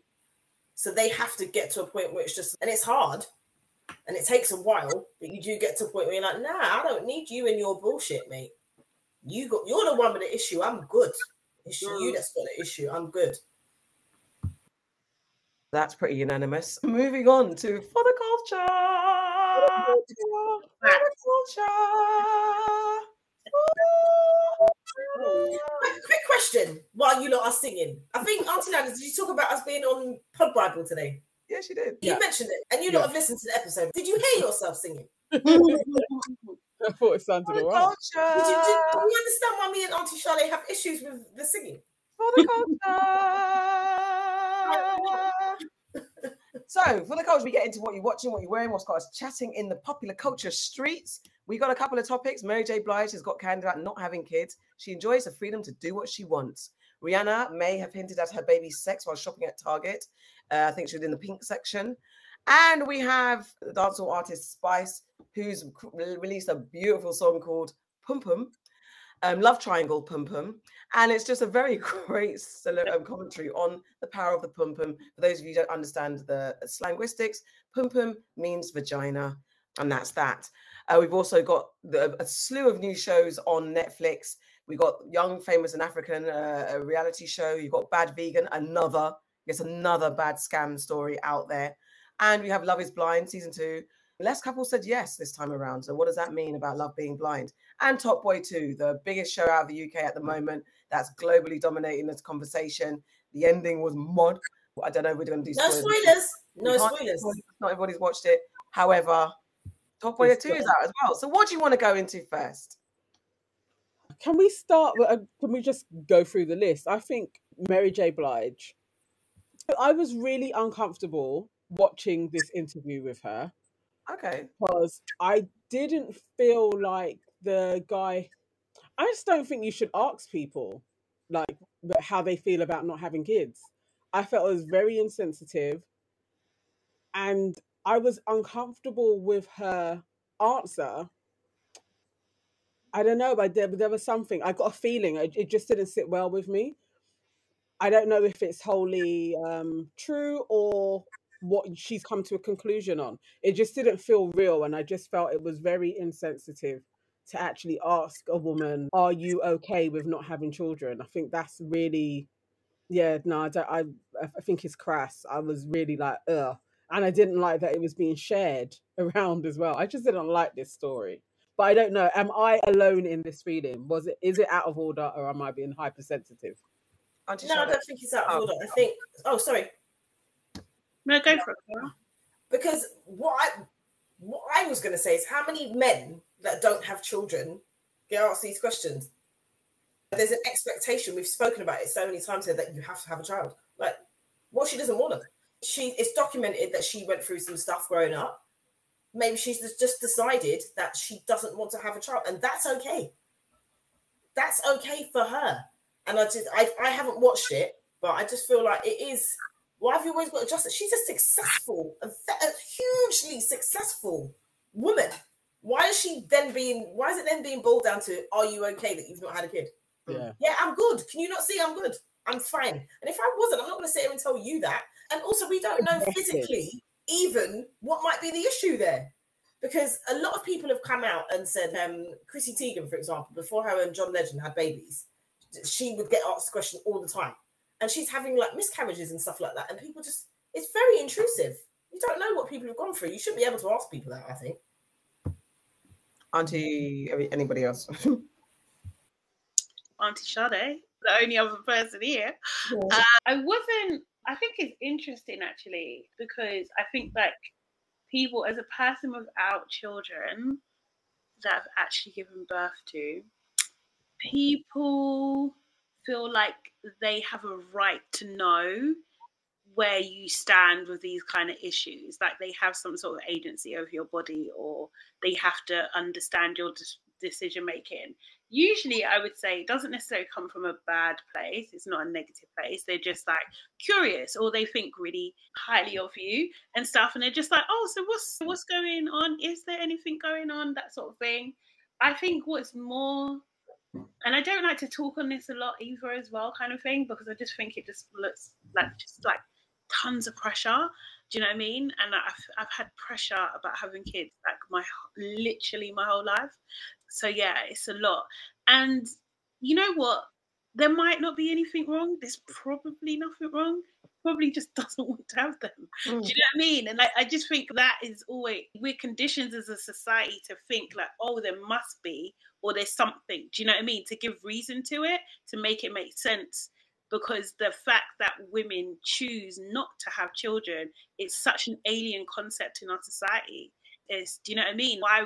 It's almost like, why would you? And I just think it's a really borderline sexist. Like the undertones of it is a very sexist opinion. Do you know what I mean? Like, and that's it. Yeah. So I find it very tiresome. But I think her reasoning, what she said, something I completely resonate with. Do you know what I mean? And also as well, I was having this conversation with a friend she's probably going to have some kids soon. Like she's in a loving relationship and that's what she wants. And it's like such a beautiful thing. And I was saying that I saw that clip and I was just like, oh yeah, like that does speak to me. And I have so many women around me in my age group, and like my circle, or let's say my other circle of friends, they don't have kids. Like so many of them don't. Do you know what I mean? And it's I don't know. So it's not so alien to me. And I have like cousins that are older than me that don't have kids. Like, do you know what I mean? There's so many members of my family that don't. So it's just not as uncommon as people think. I think it's because it's Mary. I think people assume that she had kids as well. Do you know what I mean? As well. So hearing her speak on it is like a little bit refreshing, to be honest. You know what I mean? And actually not being apologetic or even shying away from the conversation was actually quite inspiring, I think. Do you know what I mean? Yeah. Yeah. I think I'll just say, I think the jury's out whether I think he has the right to ask her. I don't know. I really don't know. But I would imagine, because it's Mary, that her questions would be screened beforehand, so she would know what's being asked. But that's my assumption. Yeah, I think it's all about tone and delivery. And I had a thought about whether he had the questions prior, where she had the questions prior, and she knew what she was going to be asked. I don't know. I didn't watch it either, so I don't know if it was a shock element reaction, Nana, or if it's defensive, where he said he felt discomfort and maybe her response wasn't necessarily truthful. Because sometimes you do if you do feel defensive and backed against the wall, you might, I don't want kids, but has that always been the truth? But Mary's been pretty candid about not having kids and stuff like that. And she has been through a lot. So what's also commendable and what we could explore is if someone feels like who I am is not a mother, and even the stuff that I've been through, and I'm not saying Mary's saying that, but some people don't recognize how broken they are and go on to have children and raise children that are broken, or impart their issues on their child. And you could have potentially worked on yourself and given yourself a more richer experience than becoming a mother because you felt society said you have to, or whatever the situation. So I think there's lots of conversations, and I definitely understand what you're saying, Shadi. Like having someone that's unapologetic about not being a mother we need more representatives from that perspective, because there isn't a lot. There is the expectation as you're a woman, you're supposed to have a child and that's it. And every woman's supposed to be maternal by default. It doesn't work like that. And not every situation has to go like that. The freedom, because when you have a child, you're not free ever. You don't have any when you're 50, obviously right now I can do what I want my child, but there's mental freedom. I'm not free. My child, wherever she goes, wherever she is, I'm always tethered to that child and whatever she's doing. I'm not mentally free for me as a mother. So there's an element of freedom when you don't have that. You're just caring for yourself. Element of freedom. I just want to challenge like two things. Like, do you know what I mean? Because I think that there is assumption that if someone talks about not having children and they say they don't want them, that they're lying. That is also like a very common assumption, that they're not telling the truth or whatever. Yeah. And it's also as well, I think you can be maternal without having kids. Yeah, definitely. Yeah, definitely. I think the reason why I said that is because there are many reasons why people don't want to have children. Mm-hmm. And you're right. It goes back to that thing of, do you have a right to ask somebody? Because there could be many reasons. One of the reasons could be you just don't want to have children because you just want to be you and you'd rather be an auntie, or you just don't like children. Whatever it is, it's your choice. And it could be a medical one, but whatever it is, down to you, and somebody else doesn't have a right to ask you, because I doubt very much if you had a 50-year-old man sat there, successful in their career, Oscar nominated, Grammy award winning, all these mad things that are successful, amazing things. The first thing that they would say is, how do you feel that you've not had any children? I think that's not in the same way. Yeah. I think there's most definitely. I think the connotations are different. There's that's what I'm trying to get to. Connotations of shame attached to it. There's not absolutely. Kind of pressure. When George Clooney, before George Clooney got married and had kids, it wasn't, the connotations weren't the same. It was just like, he's a bachelor. He's always going to be a bachelor. He's the new Cary Grant. That's what it was. The connotations are most definitely different. And that's my part about where are you going with this question? Why are you asking this question? It's refreshing that if she wanted to talk about it, then great, fantastic. That's down to her. But equally, she could have said, I don't think that's any of your business. All right. Next story, Rihanna may have maybe having a baby girl because she's shopping in the pink section. Or if you're trying to throw everybody off and talk about, I'm going to have a genderless child, my baby boy is going to be wearing pink. What do you think she's doing? Do you think she's just playing us and whatever? Do you care? I think she's having a girl. Go on. She's definitely having a girl because she's spreading. Her nose has got bigger. She looks like she's having a girl. I think she's having a girl. I think the shop for Target has nothing to do with her own child. She's probably was in Target, perhaps are there, and you're like, let's give him something. And she went to the girl section. But if she has a boy, I will be so shocked. I would bet £10 that she is having a girl.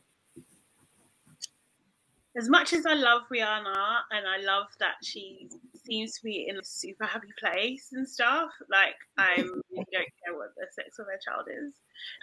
It just as long as she's happy and like nothing traumatic happens, then I'm happy for her. Cool. Auntie Fa. Yeah. Happy, healthy baby. That's all we want. I was more annoyed at the fact that people are like, she's a billionaire. Why is she shopping in Target? Oh my God.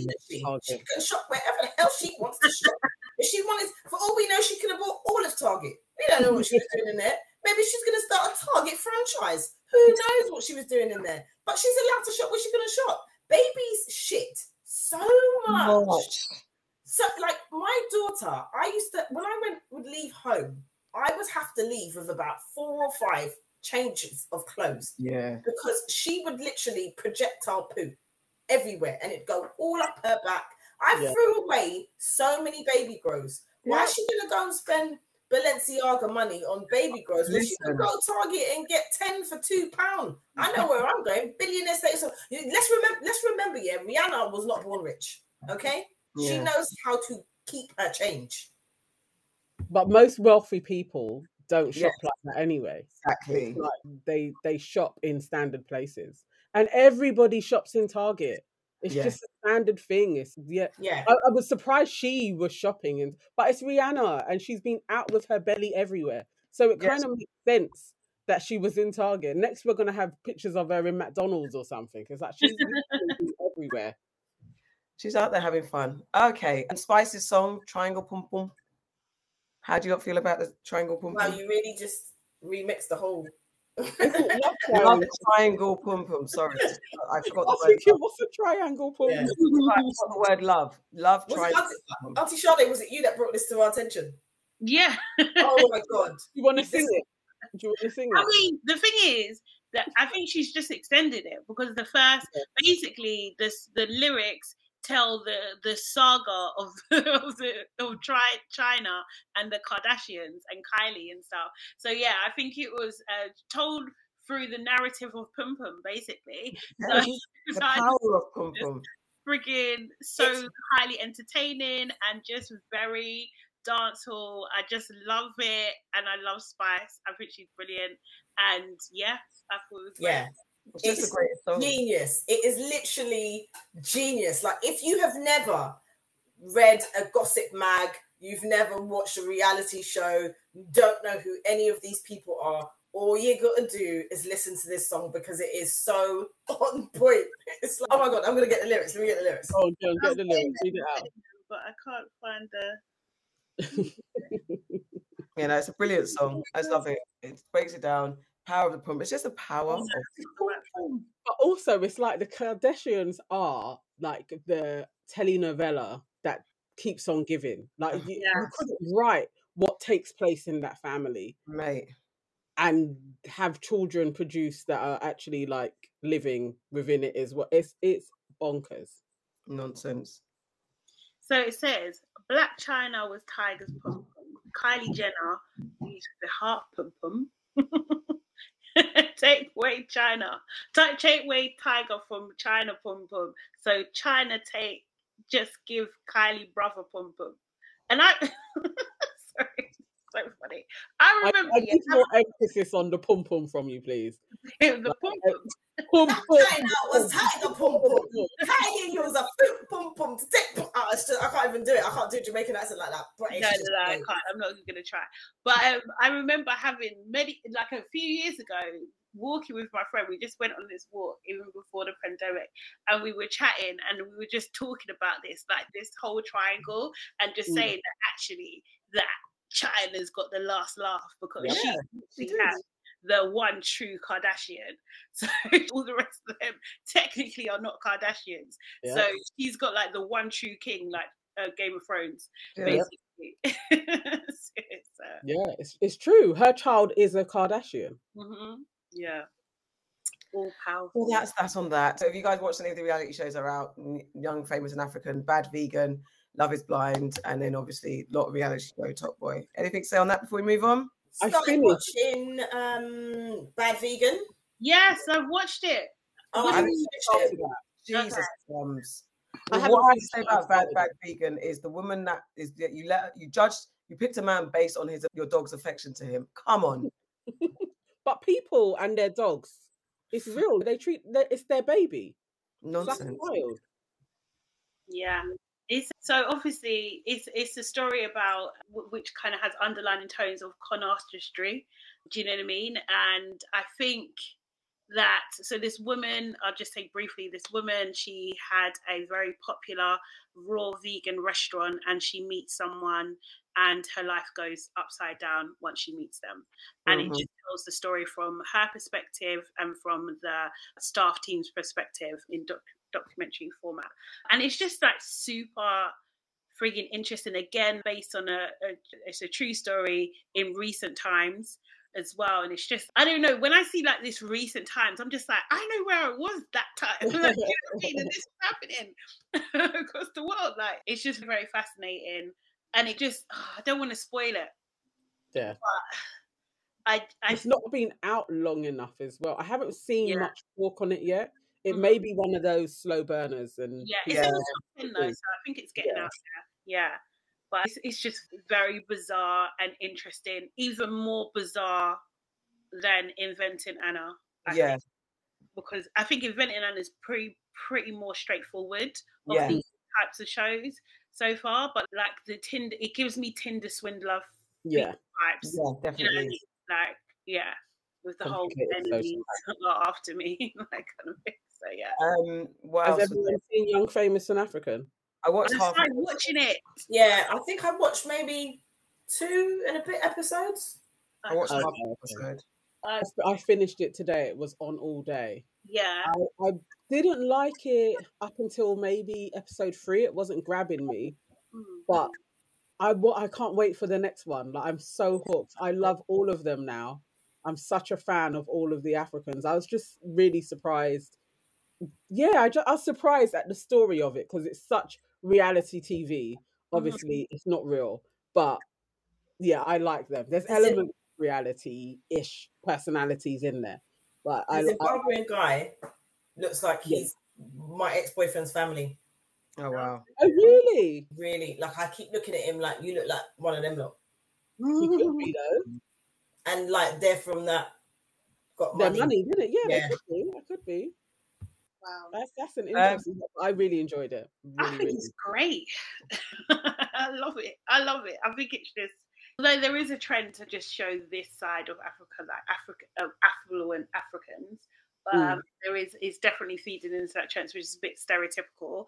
But I'm just like, I haven't finished it by the way, either, but I'm just so like that they're willing to do this. Do you know what I mean? And air out their business like this. It's just, I freaking love it. It's like car crashy at the same time, but I like that they're going full hog. I love, what's the girl's name? What's the woman's name? The one who's got the 15-year-old that's got her own apartment. Oh, what is her name? I can't remember what her name is. Yeah, something I can't remember. Tile. Oh, okay. I can't remember what her name is. I know, she's my favorite. She's so naughty. Well, I've only watched a couple, and at the moment she's not my favorite. I'm like, oh, this is interesting. Where's she going with this behavior? I'm at that point with her. Okay. Yeah, she starts off that way. I feel her character develops and graduates into her kind of matriarch position. Like by the end, I was like, you are my favorite.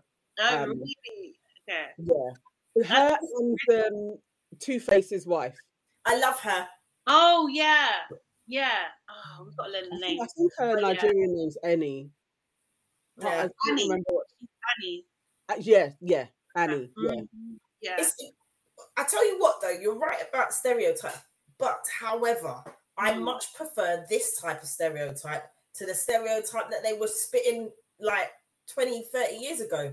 You know, like no one has money over there. Yeah. It needs to, I think we need to get to a place where there's a balance. Yeah, we need the middle. We just exactly, precisely. That's exactly what I meant by, we need to get to a place where there's a balance. Yeah. But, very interesting. It's I watched the first episode with my daughter and she's like, Mommy, can we watch it? I'm like, I don't know if you should have watched it with me. I don't know. I need to watch. I think there's not much. I can't think actually if there's anything inappropriate. Nothing stood out for me. It just reminds me of like how Afrobeats is. They might be talking about some slackness, but they do it in such a sweet. Yes. That you just don't even. That happened, and that's where I was like, I'm not sure. She's getting to that age where she understands things. Yeah. No, it's a good one. I really recommend it. It's a good watch. Go on, Auntie AK. Go on. No. Say what you want to say. No. I'll try and watch it and see if I can remove all judgment from it on myself and watch it without judging it. But I did say, because to be fair, someone messaged in the morning in the group that I'm in saying that they did the whole very like, I'm all for Africans removing the stereotype visuals of the poverty, but this is not it. And I was like, First of all, your comment is ill thought out, because this show shouldn't be judged against that. It should be judged against other reality shows, and that's it. Because there are definitely rich Black Africans living like that, and it's normal. So you can't say that. And also, there's a plethora of content, film, TV shows, and the like from Africa that tells all sorts of walks of life as well. We can talk about what gets plucked out, but that's everything to do with our culture, or anyone's culture that gets plucked out and remixed and showcased, because for the views, as it were. So we know that sensationalism and dramatics work. So they are going to go for the most bolshy storyline. Or the flip side would be a bunch of flyer-ridden Africans in a reality show. It would never be. We have yet to find the middle ground. But then we have Big Brother. We have Big Brother Africa, the different African versions. We have all sorts. We have films. We have TV shows. Like I said, my show was Jiva, I think it was called. I think it was South African as well, about the young woman. The dance one. Loved that series to death, and they were just regular people. So there's, and Nollywood and Gollywood and all those. There's love out there. This can exist as it can exist. The only thing that I'm just, because I don't like reality shows necessarily, and I don't like when I can see the script, but what constantly reminded me that obviously all reality shows aren't just about the hype of the title. You do get storylines, and you can't avoid the actual lives of these people that we get insight into. So there's that narrative that does carry through. And then when you do watch a reality show, those are things I picked up on. So some of the narratives about being a mother and parenting and having the baby father troubles and those kind of conversations, definitely I was like, okay, cool, I could potentially watch this. And maybe my thing against, so the only thing my judgment, I don't like the influence of the American reality show. I hate that sometimes I wish we were untouched in our depictions, whether it's a Caribbean show or an African show that hasn't been touched by the heightened exaggerations and dramatizations of American culture. So I just want to know who we are without that. So when it's like girl and that kind of dramatic behavior, I don't like it. I'm a little bit judgy of it, and that's on me. So sometimes that irritates me, but that's why I don't like watching Real Housewives of Atlanta and all that type of stuff. Okay. Or overly melodramatic about something that you can just talk to each other. You can argue, but you don't have to do the whole dramatics. I don't like that, and I think it's created a kind of culture. Because they're African, they're not doing that.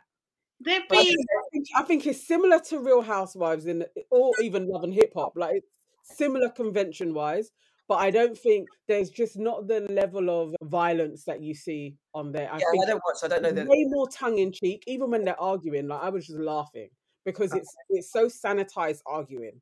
It's not what we've been faced with, what we've seen with the Real Housewives and Love and Hip Hop franchise. They're not there yet, but by season 5. What was the reason? I think sometimes that I don't like, because I like sometimes I think we are who we are, and I love for us to bring out our isms rather than adopting other people's isms, because then it just gets in. I don't know if that's fair to say. Like I just don't. No, it might not be, but that's what even with my child in London started doing all that dramatics, I find it irritating. Like people, what do you call it? Is like our culture, as in British culture or Black British culture, it is being adopted in like the States at the moment. Do you know what I mean? Of course. What we're saying, kind of thing. We're influenced by so many different things. I just think it's just a natural form of expression, and express yourself the way you want to. I just think I can't really speak to the Eastern or Southern African like characters and stuff, but like definitely the Nigerian characters, that drama is just it's always been there. It's just naturally there. To be honest, they even toned down. I'm surprised she didn't faint. That's what I'm saying. It was very that's what I'm saying. Because I don't watch because of those things that I don't like about reality shows and scripted reality. So there's a lot of stuff that I have very stereotypical views upon. So like I said, when I watched it, I was like, actually, all those elements aren't necessarily all there all the time and getting in the way of what I want to see people living their lives. So that was quite nice, and a reminder that not all the shows are like that. So I'm on that exploration myself, and I think it makes a difference that they're people that I can see and relate to rather than another type. I don't know. Yeah, it's all part of it. Anything else? We move on? Love is No, we don't want to talk about Top Boy. okay, cool. And Love Yeah, is no Blind. spoilers. Top Boy, we can wait a second. Love is Blind. I finished that quite a while ago now, so you just the watched it. only thing that stood out was Dipti and Shake, the Asian couple, and his level of self-hate towards her was like Several times. Oh my Turn it god. down, pull back, stop talking, and he wasn't hearing it at all. And he is just another example of just because you have a different opinion doesn't mean that you're right. You're not enlightened. Do you know what I mean? You're still an asshole. Like what you're saying is wrong, and you're making someone feel very uncomfortable. Everyone's trying to tell you, she's trying to tell you, and it's just out of order. I just thought he was just such a chauvinistic guy. It was beyond. Throughout the whole thing, if he didn't like her physically, okay, cool. You can say that once. You don't have to say every fucking 5 minutes. You all really the don't. time. Seriously. And exploring. But at the end of the day, you still said it. Do you know what I mean? You still fucking said it. It's just out of order. She's good. I mean, she's really good because that's hurtful. It's actually really hurtful. It's disgraceful. Like to have your own internal struggle, of which they both discussed about dating outside their race, and then to find someone that looks like you, to think that you have something, to only for them to say they're not even attracted to you and continuously say it and then be rude and disrespectful about it. What does that do to the psyche? No, it's very interesting that it was brown people talking in that way, because we knew that narrative is usually on black folks exploring that. Like the fact that he kept saying that I see her as an auntie, because and I've never dated brown people. It's just I would be so ashamed of my. I've not watched it yet. Oh, sorry. No. This is not something I would have said. Just like I said about Top Boy, no spoilers. Like I actually don't mind that you're saying, because I don't know if I do want to watch it. Like I was like, another one. I was like that. Sometimes when you've got these reality shows and it's so amazing the first time round and so much happens, and you feel like the next time round people that go on it are going on it because they've seen them as a person can go on. I think I'm a little bit skeptical. But that comment that he hasn't dated a brown person, I have very serious. Both of them dated. Well, I have very, very major concerns about people who have not dated people that look like them. Yeah. I'm not prepared to date anybody. I'm not going to be your guinea pig. I'm not prepared to date anybody that hasn't dated a black person. I'm just not. Because the thing is, they're essentially they're both in the same situation, but she wasn't open to exploring. Feel bad because of do you know what I mean? He was insulting her to praise his preference. Do you know what I mean? And he didn't have to do that. And it's just fucking. And he's now. Chestnut. Yeah, he's out. He's now out in the world. I don't date black women because you're angry, or I don't date black women because you don't. And he kept saying she's brilliant, everything I've ever looked for, best friend, this, that, and the other. But I'm just not attracted to her. And he kept equating that to her more or less being brown. And he's a new woman out there. And he's a dumbass because the woman that you're with is on the gravy boat, whatever. You just met her, and that's your woman. She's blonde, she's a white woman, and he's. Was it wife swap again? Did they do that in the show? No. Or it's just like at the reunion. Oh, no. You know, what was the guy? Shane. Is it Shane? He was weird from the jump. Shane. Shane and Natalie go onto the show. Like he was unstable. Not well. Like I like white guy with the teeth and the kind of manic behavior. Natalie basically like he was like, "Oh, do you think I'm pretty?" And she was just like, "Maybe." Like, but she was joking. Really snarky type. Like, but she's playing. He got upset. He lost his mind. I don't know how she watched. You're not saying nice things to me. It was beyond. He was a weirdo. I thought your face, your resting face is manic. Yeah. That's that all the time. Eyes wide, teeth open. Like his whole persona was manic. So, I was reading that he was on stuff. Like it literally people were saying he's on Adderall, that he was taking, he may have been taking coke. There was and he was drinking a lot while they was there. And that was what they were trying to sort out between when they got back together again, and she was like, we're trying to work through things.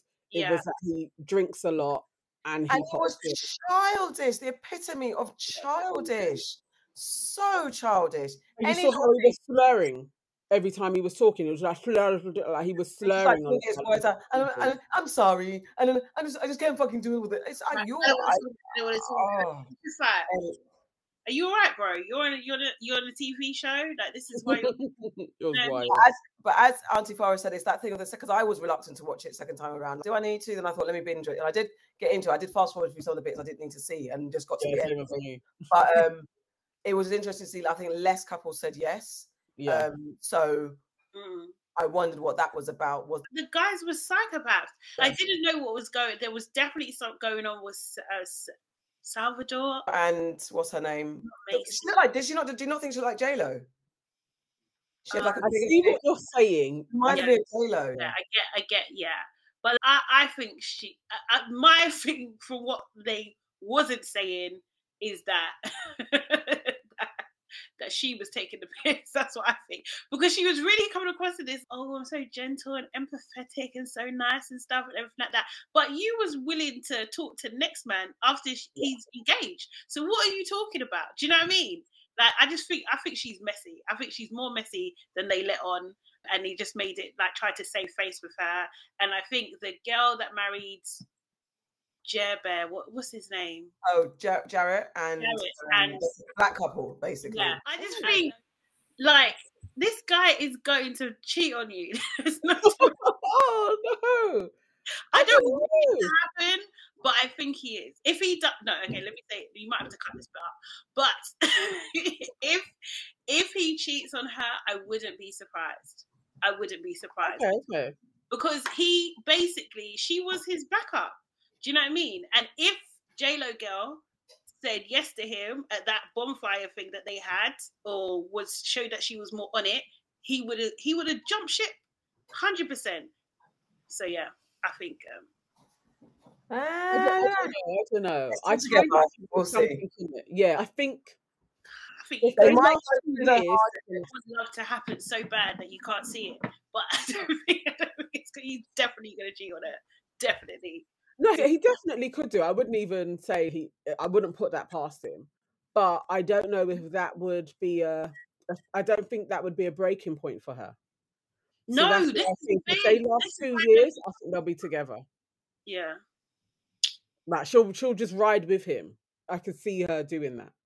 Would you do that though? Would you do so? Basically, Farah, just to explain what happened. Yeah, Jared, he basically expressed his feelings for the J-Lo girl, and she basically said no. And so because she said no, then he asked the other girl, and she knew that the other girl had said no to him. No, because that's going to linger over your whole relationship, isn't it? Like he's only with you because you're not his first choice. I think the way it was set up, I get, because he could have easily backed out at any time as well. After the fact, he could have been like, nah, I don't want to do this. I definitely would have felt insecure at the beginning. And I definitely that there's a scene where what's her bloody name? J-Lo girl kind of tells him that how she feels and all that type of stuff. And he's like, damn. But he sticks with Iyanna. So there's always, because how far down the line were they when she? Had they seen each other by that point? Is it that? Yeah, they'd seen each other, and so when they go on the holiday, after they go on the holiday together, and all the couples meet for the first time. No, they hadn't seen each other when he asked her. Okay, because okay, all right. Okay. That's a bit different then, I think. It's because remember the first series where. I want to say Brad. His name starts with a B. Oh, Brad and Jessica. Brad and Jessica. Yeah. Was it Brad? Jessica, the one that lets them. No, it's Jessica was the blonde girl, so he didn't end up with her. But Jessica. It's not Brad, but it begins with a B. It begins with a B. So the whole time they were talking, it seemed like he was gonna ask Jessica to go with him.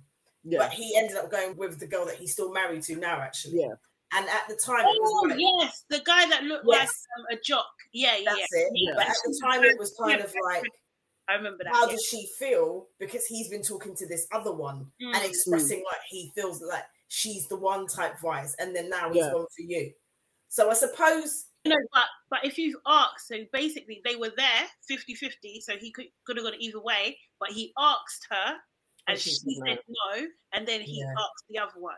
So I think for me, speaking honestly, just for Farah, I don't think I'd say yes to that, because I don't want to be someone's second choice. I don't want to go into a relationship feeling like you didn't really want me. You would have been somewhere else. I want someone to want me. Isn't that the whole point of it? Like, you really want someone to be into you. I think it depends. I agree with that, but I just think it depends on because I think in life you never know what choice you were, where you come in the rankings until they show it. The only thing that might make me think is that he chose me, because he could have easily said no and not proposed, and he could have easily in the aftermath, when they were in that space of reunion, been like, I've seen her now, and actually I know that I can't marry Iyanla, because even if I can't have that woman, I really do. She is the one. I think but there was a moment when he had that bit of realization, like, nah, she's not I swear there was a moment when he said, that's not actually the girl. I swear there was something. He said, something I need to I'm not going to rewatch it. But I swear there was something he said that he was like, because I was watching him closely, because I'm like, what the fuck are you doing? Yeah, they definitely did have a conversation, maybe second time that they were all linked together. And she was like after him and J-Lo were speaking, and then they got home, and it was like in the morning, and she was like, how are you feeling? Are you certain it's me? And he was like, it's you. I've seen her, we've met, we've spoken, you know what it is, it's you. But also what they did, and I watched her in a live talking about it, she also had another guy. We didn't see that play out at all. And she was like, she had to. And that's different. She was more like, Jarrett was more above the guy, but she was prepared that if he didn't propose, she would have carried on with the other dude. So I guess they didn't show us her story. So it seemed like she was just waiting on him. We never saw her talking to anybody else, but it's television, isn't it? Yeah, you never know what's going on. It's like, it's what they present to you. I think it's all in the knowing, because you know certain stuff, but there's a lot of stuff we don't know when you go into a relationship. Like I said, someone could chirp you and you don't know how many people down the list. Yeah, but if I do know that they were speaking to somebody else, no, I get it. I'm just saying, from me, that's my point. You're absolutely right. You don't know, but I don't. But equally, there's certain things I don't want to know that I'm second best. I think if you have an honest conversation and it is something that I think the conversation that they had, and you have to explore it. He knows. Yeah, maybe. Well, they're still married. Let's see. We'll see. We'll see. I don't ask any man not to back out, because they'd rather be with someone than be alone. And that's what I was thinking the whole time. You were like, but he still carried on, and I was like, but that's not surprising to me that he still carried on. At all. Not at all. Yeah, the spectre of the other woman, you don't ever want that in your relationship. You don't want to always have the ghost of the other person. So it'd have to be in the moment. If she can see into him, but he does need to curb his she stays at home. She's very introvert. He's extrovert. But sometimes yin and yang work. So we'll see. We'll see. His friends were irritating me the first time around. Then they were all terrible. They were such terrible friends. Like, you should. That's a typical friends you don't want. Like, immature. Really immature. But then shows who he was, and exactly. But then they're all barling. Do the thing that your mum says. What does your mum say about your friends and your character? I just like how you do it. Tell me your friends how you do it how your mum says it. I can't on demand. That's the whole bit that I like. I don't want you to say it. I like how your mum says it. I'm caught off guard. But yes, she said, show me your friends, I'll show you your character. No, I don't like it like that. I want to hear it. You're making me perform like a monkey. Stop it. Dance, monkey dance. But anyway, all right, let's move on. Sad, mad, and glad, guys. What's made you sad, mad, and glad? I go first. Sad, obviously, definitely Child Q. Mad, I wish I was going to Ghana. Family have gone to Ghana, and I'm jealous. Also mad that I heard my neighbor's alarm this morning and I had to bang down the floor. What the hell? Why am I hearing it like it's in my room? Why am I waking up at 6 with you? I don't want to. So do not do that again. No. How? I don't even understand. I don't know whose room's underneath mine. They've got it on the windowsill with the window open so it can come up into my room. I was so fuming. And also, just the abundance of scammers out there. That's it. Auntie Farah, what's made you sad, mad, and glad? Sad at Child Q, and also having to explain to my 8-year-old daughter about the situation. And we were listening to the news and they were just talking about what had happened. She asked me, I didn't even mention colour. And she said to me, "Is she black?" That's from my 8-year-old. Why is that the first thing that comes into her head? That just shows you the type of environment we're living in, and it's a very sad state of affairs. Mad at Metropolitan Thames Valley Housing for their continued lack of completion, care, and communication. Today is the day that was the deadline for them to either let me know what they're going to do about my stage 2 complaint or to give me a date where it would be reviewed. And they've done nada, nothing. The key lock with my spare key is still on the door for the last 3 months. They have done nada, nothing. The damp, the mold is back to how it was before I moved out in certain areas. They have done nada, nothing. Again, that is Metropolitan Thames Valley Housing. You have failed. So I'm mad about that. On another side note, I'm mad because my mum keeps posting amazing pictures of herself in Grenada, and I'm like, all right, lady, calm down. And she's like, I'm not showing off. I'm just going out. I'm just living my life. It's basically what she told me the other day. I was like, all right, lady, calm down. And I am glad at starting my new job. Yay. Auntie Nana, what's made you sad, mad and glad? Okay. Sad at Child Q. Also really sad at hearing about the plane crash in China as well on a Boeing 737 after watching the documentary on those planes, and it's like another faulty plane again. So yeah, that was really sad. But got really mad reading Kemi talking about Kemi, whatever her name is, Badadoch or whatever, talking about Child Q. That was infuriating, but I find that MP so annoying anyway. And super glad this weekend, got to spend some time with AK and her lovely daughter, my niece. And we met up with Cindy and just had a little tour of Peckham, which was quite cool. And then we also bumped into Michelle, who's the general manager for Brixton Market. And she listens to our show on a weekly basis and literally was like, I could hear your voices and I know your voices. And that was just really No way! Yeah. Oh, that's so cool. That was lovely, like bumping into somebody else that listens to the show. That was really cool. Auntie Sade. So for me, just like same for you guys, but my sad and mad is the whole situation with Child Q. And I'm glad I got to catch up with my friend Jem over the weekend. We had brunch at Trap Kitchen, which is a Black-owned restaurant in Balham, and we had seafood boil, and it was absolutely amazing. Trap Kitchen is very good. Ooh. I can say that as well. It's very good. I'll add my mad just to shout out my cousin Sabina, who I'm putting you on blast, B, that she went to Trap Kitchen and didn't get me nothing. And when I got to her house, she had little like residue. I was like, how did we get here? So anyway, that was an extra mad. Yeah, man, guys, that my loves, my darlings, my beloveds, is that. Just wanted to read the comment on. I lost it for a minute. On our YouTube way of watching us, T. Smith commented, I just love everything about Auntie Nana and always have. She's a straight shooting, factual speaker with incredible intellect, with class and pose. A true anchor for Black women and upcoming young Black people. Can I adopt your Auntie Nana? She then goes on to say, I thoroughly enjoy each and every one of my sisters on this panel. And I know this may sound sad, look forward to your show. My Tuesdays is not the same without listening to your views on a variety of subjects. It is too therapeutic and refreshing. I truly feel like you're the sisters I never had. The chemistry between you all is impeccable. You bounce off one another so well, and I'm internally grateful that I have remained a dedicated listener and feel a part of it. I hope this does not come across as stalkified. I have so many of your podcasts saved on my tablet, so when I need that reset after an exhausting day with these passive-aggressive, condescending, blue-eyed people, I need that boost knowing that I can connect with my sisters and reassure myself we are and we have gone through the same thing when it comes to surviving ungrateful Boris's Britain, and that we can all embrace in solace, that we are all in it together, and sometimes I forget. At times I feel like I'm drowning in the sea of Uncle Toms and C's in life and the workplace, that I feel like I'm the only one who's left who strives for greatness for our people. And you ladies restore my faith, in particularly Auntie Nana, Auntie Farah, that there are still some of us around. Thank you all, and continue to what you do what you do. I don't restore the faith.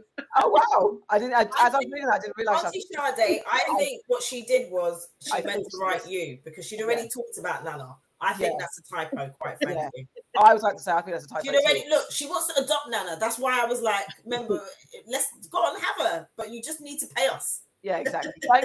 Thank you all, and continue to do what you do best, because we know that aunties know best. Get it? And yeah, I definitely think it was a typo too.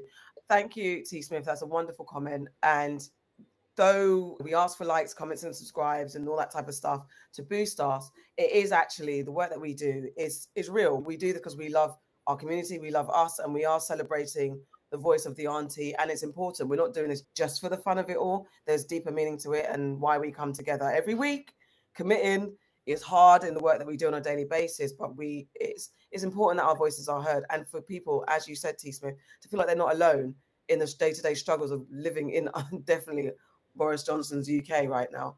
We really appreciate comments like that. It keeps us going, because when we are feeling down or feeling like maybe less secure in our moments, hearing that the reassurance of our audience listening and that we are making some sort of difference to some people is really powerful and empowering for us as well. So as much as we're empowering you, you also empower us. So thank you so much for your comments. And on that note, this has been Your Aunties Could Never. Please don't forget to like, comment, and subscribe on all the social media platforms. You can also watch us back on Facebook and YouTube. And don't forget to do like, comment, and subscribe. And we'll be back as usual next week with another show. I'm Auntie AK, and I'm saying good night.